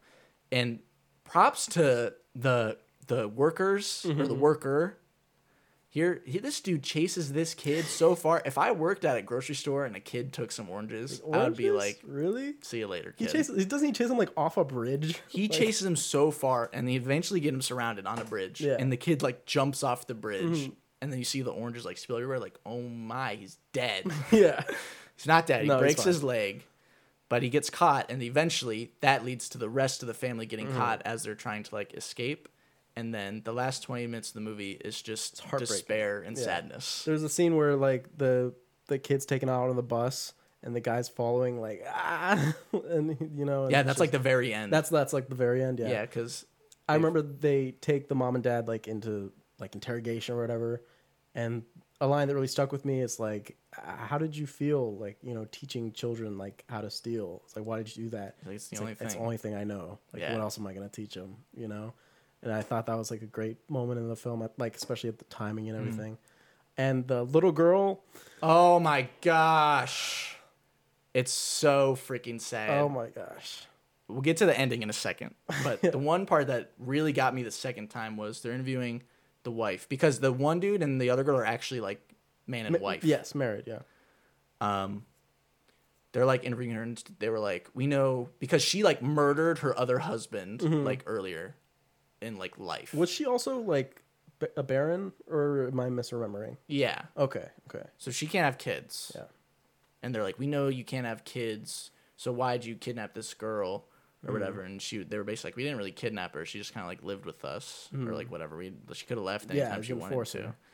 And then she was like, you do this because you can't be a mother. And then she's basically like, she was like, do you have to be able to give birth to be a mother? Right. It's like just giving birth to someone doesn't make And she you was a like, mother. just because you give birth doesn't mean you're a mom. And the other lady's like, well, you have to. And she was like, and then she starts like crying. And there's like a long part where she's like wiping away like a lot of tears. And I was like, wow, this is really powerful. And she was like, okay. And then, of course, that juxtaposed with what the little girl going back to her mother, you know, where I don't know if that is the scene that's right at the end, but I just remember her like, this like grown woman, the mom of this like 3-year-old being like, oh, come here, I have like a snack for you, and just planning on beating the shit out of her if she like gets within arm's reach. And the little girl's like wants the snack, you know, because she's 3, and it's just like That's terrible. And then the very end is the girl's like playing, and it's cute because she's doing like playing a little game with herself that she learned with the family. And so she's playing that little game with herself that she learned with like her found family. And then she like gets up and she like looks over like the ledge of like their porch or whatever, and she's like looking towards where they were living at. And then she just kind of like looks out, and then the movie just ends. Yeah. And it's just like she's stuck in the. It's like rip my heart out and very, very drop it in a sad. blender. Because it just ends. It just ends, and you're like, there's nothing happy about this. There's the kid, the boy, he kind of gets like, starts living in an orphanage, and the dad is like, hey, you can go find your actual parents, because you find out that they kind of actually stole him from like a car. Right, yeah. They're like, yeah, we just kind of took you from this car. And you're like, whoa, that's kind of deep. And then obviously there's the part where he's like, the kid is like, I got caught with the oranges on purpose because he like wanted it to end or whatever. And then he gets on the bus, and the part you're thinking of where the dad is like chasing him, and he's like not looking back, and you're like, oh my gosh. But then after the dad like stops chasing, he like looks back, and then he mouths dad, and it's the first time he ever calls him dad in the whole movie, and you're like, dang. The whole movie's literally designed to make you cry at the end somewhere. It's like, which one's gonna get the you last the 20 most? minutes is so brutal. It's a very fun experience. But it's so great. It's such a great movie. I would very much recommend it. And I would say, you know, they say like movies like Dune, what? you need to see them in a movie theater, you know. I would say Shoplifters you have to see in a movie theater that's shaped like a hallway. Right. It's just the only. We're going to talk about our experience in the That's watching. it. It's over, right? It was what, like 4 seats on the left, 2 seats on the right. Like it was a weird theater. Like it was a plane cockpit, like, or you know, whatever. It was weird, and it was just like a screen at the top, and it was long and skinny. It was very strange. I appreciated that experience. It was nice. It was very, great. It was very special. Yeah, it was. No one else really could have experienced it like that. Except those like 7 people that were in the theater. If that, wasn't very busy. Right. But it was cool. Yeah, this movie outrageously sad. We were waiting on Shoplifters for like a while. I remember. We were hyped for this. Yeah, we were like Shoplifters, and it was. I mean, I wouldn't say it was exactly what we expected. Right. Because we came out of it like to tears. We were like, I'm glad I waited. Yeah, this movie was really great. Really good stuff all around. But obviously, when you're not watching it, you can be like, yeah, that's a really, really just emotional movie. Yeah, man. The second time, the mom part where she's like, "You just have to. Do you have to have a baby to be a mom?" I was like, Yeah. "Whoa, that's so true." Yeah. She was like, "That doesn't make you a mom," and I was like, "You're a mom to me." That's right. And it's interesting. I like that, in my memory at least, the investigators or whoever it was weren't necessarily portrayed as like villains. They weren't made out to be like evil and mean. They're just like, this is how things are. It's like, you did a bad thing. You know? It wasn't like they were like, we're going to destroy you, which I appreciated the like realisticness of that. You know? I like that. Great movie. Phew. We did it. We did do it. We did all of it. That was all of our spotlight films of the episode. That was it. The ones that we wanted to talk about. Well, there was another one, but let's mention it. Why not? So there's a movie called The Taste of Tea, which I very much wanted to see very badly. And funny enough, this movie is like a comedy, right? Which would have been a nice little lighthearted in the middle of all this terrible stuff that we've been talking about. So I bought the movie because the movie is like not on any streaming service. Yeah. You can't find it anywhere. So I was like, okay, I'll buy it. Whatever. I buy it. I put it in my PlayStation. Region locked. It's region locked. What the heck? Didn't read the fine print. Get it every time. So we couldn't watch it. Yeah. I mean, we should probably invest in like a different region Blu-ray player or something. Because I'm sure there's other films. I would like to see that movie. Yeah, that would be nice. I would also like to see that movie. So if we can make that happen, let's make it happen. So yeah. Anyway, so that would have been the last one, but whatever. Here's the thing, guys. This was just, it's not that many movies that we just talked about. There's a ton of movies from all countries, So whenever we next bring out that spinner, maybe we'll keep Japan off of it next time we use the spinner. If you remember, that's last episode how we decided. Yeah, we did the spinning spotlight. Wheel. Maybe we'll keep it off the next time, but next time after that, we could put it back on and spin it, and we could do 10 more films or 9 more films from Japan that we want to talk about, or whatever country. This is definitely a spotlight that will have a part 2 at some point. Yeah, we love foreign films. Yeah, for real. Did you watch them all dubbed? I assume. Dubbed. Actually, Jinro was dubbed because there was no sub available. Interesting. For on Amazon, there was like no dub. Oh, Amazon. There's no sub. I was like, that's weird. Usually Amazon always has. That is strange. But I will be honest, the dub was pretty good for Jinro. Good to and know. I'm not like a dub hater, but like the sub is 99% of the time better. It's how it was designed, But the dub was pretty solid for Jinro. I won't lie, it was pretty good. That's good. So we gotta move on. It's time for the reviews of the week. Reviews of the week. Here we go. What do you got for us? I'm really excited for the reviews of the week. Cultural mindset clash, 1 out of 10. Having watched the film and read the reviews that focused on the intended metaphor, I still could not but feel annoyed at how he gave up trying to escape and accepted his fate. I cannot but compare what I might have done in the same predicament as the one he found himself in. I would have totally focused on escaping until I did escape, and by getting to the beach and following the shoreline, then I would return with a backup crew and lay my vengeance on those kidnappers for holding me hostage to teach them that there is a price to pay for wrongdoing. There is a Zen thing going on, which the entomologist guy embraced in the end, but that isn't my culture or mindset. You give it a 1 out of 10? The Woman in the Dunes? 1 out of 10 for The Woman in the Dunes. Do they watch every movie like that? They're just like, that's not what I would do. Do they watch Love, Simon and go, I simply would not be homosexual? And that's just how they are at the end? Oh, that's funny. This is not my culture. It's not my culture. That's really, really a stupid review. I know. Mine's a 10 out of 10. 10 out of 10? They loved it. 10 out of 10. You simply must not masturbate to understand this. You need to be ethical enough to really appreciate this movie. That's the whole review. So which movie you think masturbating needs to be off the table for proper watching? No masturbating. None. And I'll tell you, it's one of the ones I picked, just so you know. None. Nothing. Not even once. Not once. You can not be jerking the gherkin. You cannot be spanking the monkey. You cannot be pulling the bishop, one-eyed bishop in a turtleneck. Dreamz. Yes. It was so good. I'm so good. Let's go. You simply mustn't. I don't know where they got that from.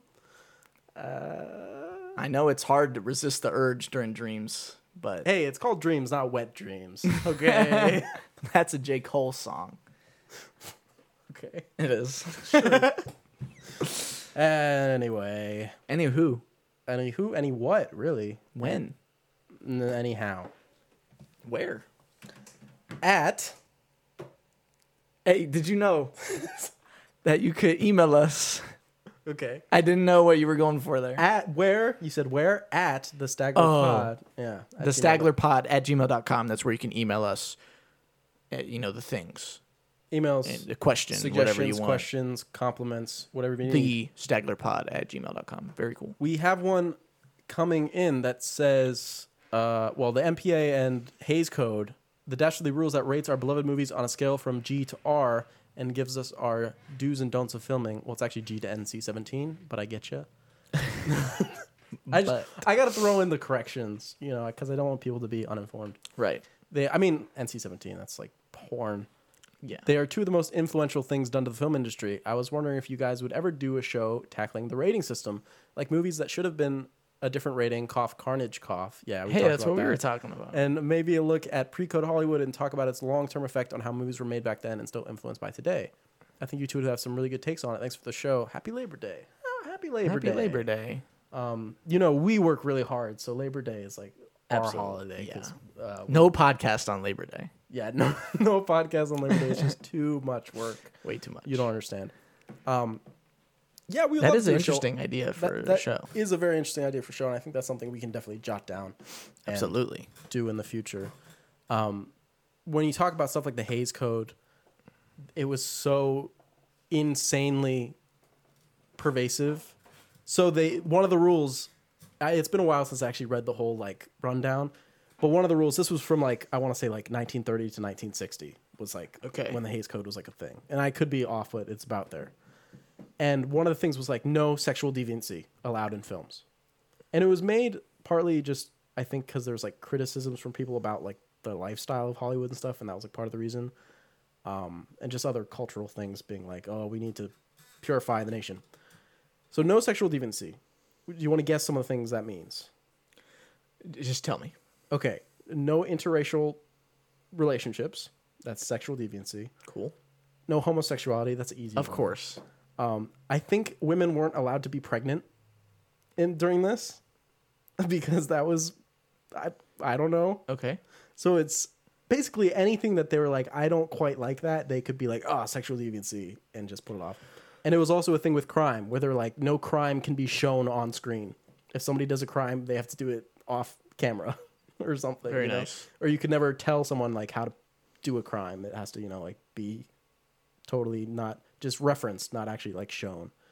And it was a ton of stuff that goes into that, which has had an effect, long lasting, especially looking back on these characters. Like a lot of characters at the time, if we talk about the homosexuality being like obviously gay coded, where it's like, oh, this character is obviously gay, but they're not because the movie wouldn't have been able to get made. So they have to be. I mean, we talked about Lawrence of Arabia, even that, where it's like, okay, there's something going on here, but they can't actually say anything about it because it was in the middle of or it would have been the later of the Hays Code like era. Right. But stuff like that. It'd definitely be an interesting thing to have a full episode on and maybe talk about some more landmark stuff and the changes that had to be made. It's definitely something we could look into. But yeah, thank you for the... That was great. No, it was great. Email. For the email. Email. Okay, guys. That does it for the show for now. Yeah. We I just saw our next spotlight. We I have had a it written great, down. we have a great It's spotlight. fantastic. Obviously, it makes perfect sense. You can obviously see our thought process when we say this next spotlight. Next episode 38, right, is going to be best land-based vehicle collisions. Yep, you heard it. Originally we wanted to call it best car crashes, but then we're like, well, what about trucks? You know, Yeah. what about boats that are like being towed by a truck, stuff like that.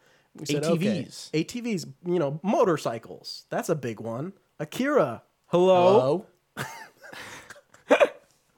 That's funny. So, best land-based vehicle collisions in film. Just picking out some random ones, I guess. Just cool ones. I already got a few in mind. Oh, yeah. It should be a fun, just random hodgepodge episode. I'm certain the movies are going to be like from here to there, genre, quality even. So, quick question. Okay, question. Land-based vehicle would... If a plane is on the ground, it counts. Okay, so Tenet is on board. Tenet is on board for this. Okay. It's as long as the vehicle is on land, it counts. But boats in the water or cars that turn into boats in the water does not count. Okay. Planes that take off on the water, not allowed. Gotcha. Has to be land-based. Cool. If a wheel's touching ground, it will be found on the next episode of the Stack. Nice. Good one. Okay, guys. We'll see you then. Been a lot of fun. Had a lot of time doing this. Learned a little about each other and our dreams. We learned, yeah. We deep dove. Guys, you know, it'd be interesting. If you guys have had any cool dreams, why don't you just go ahead and comment them or send an email even. We'd love to hear that. If you Drop got in the anything comments. interesting. Add us on Twitter. Add us on Twitter, Do yeah, whatever. for sure. At _Dictionary for you and at MervillianYT for me if you're watching the video. At the Stagler, _Stagler. And you can find both of our socials there as well. Also. In the bio area, I suppose. Yes. But yeah, that'll do it for this time, guys. See you later. Sayonara.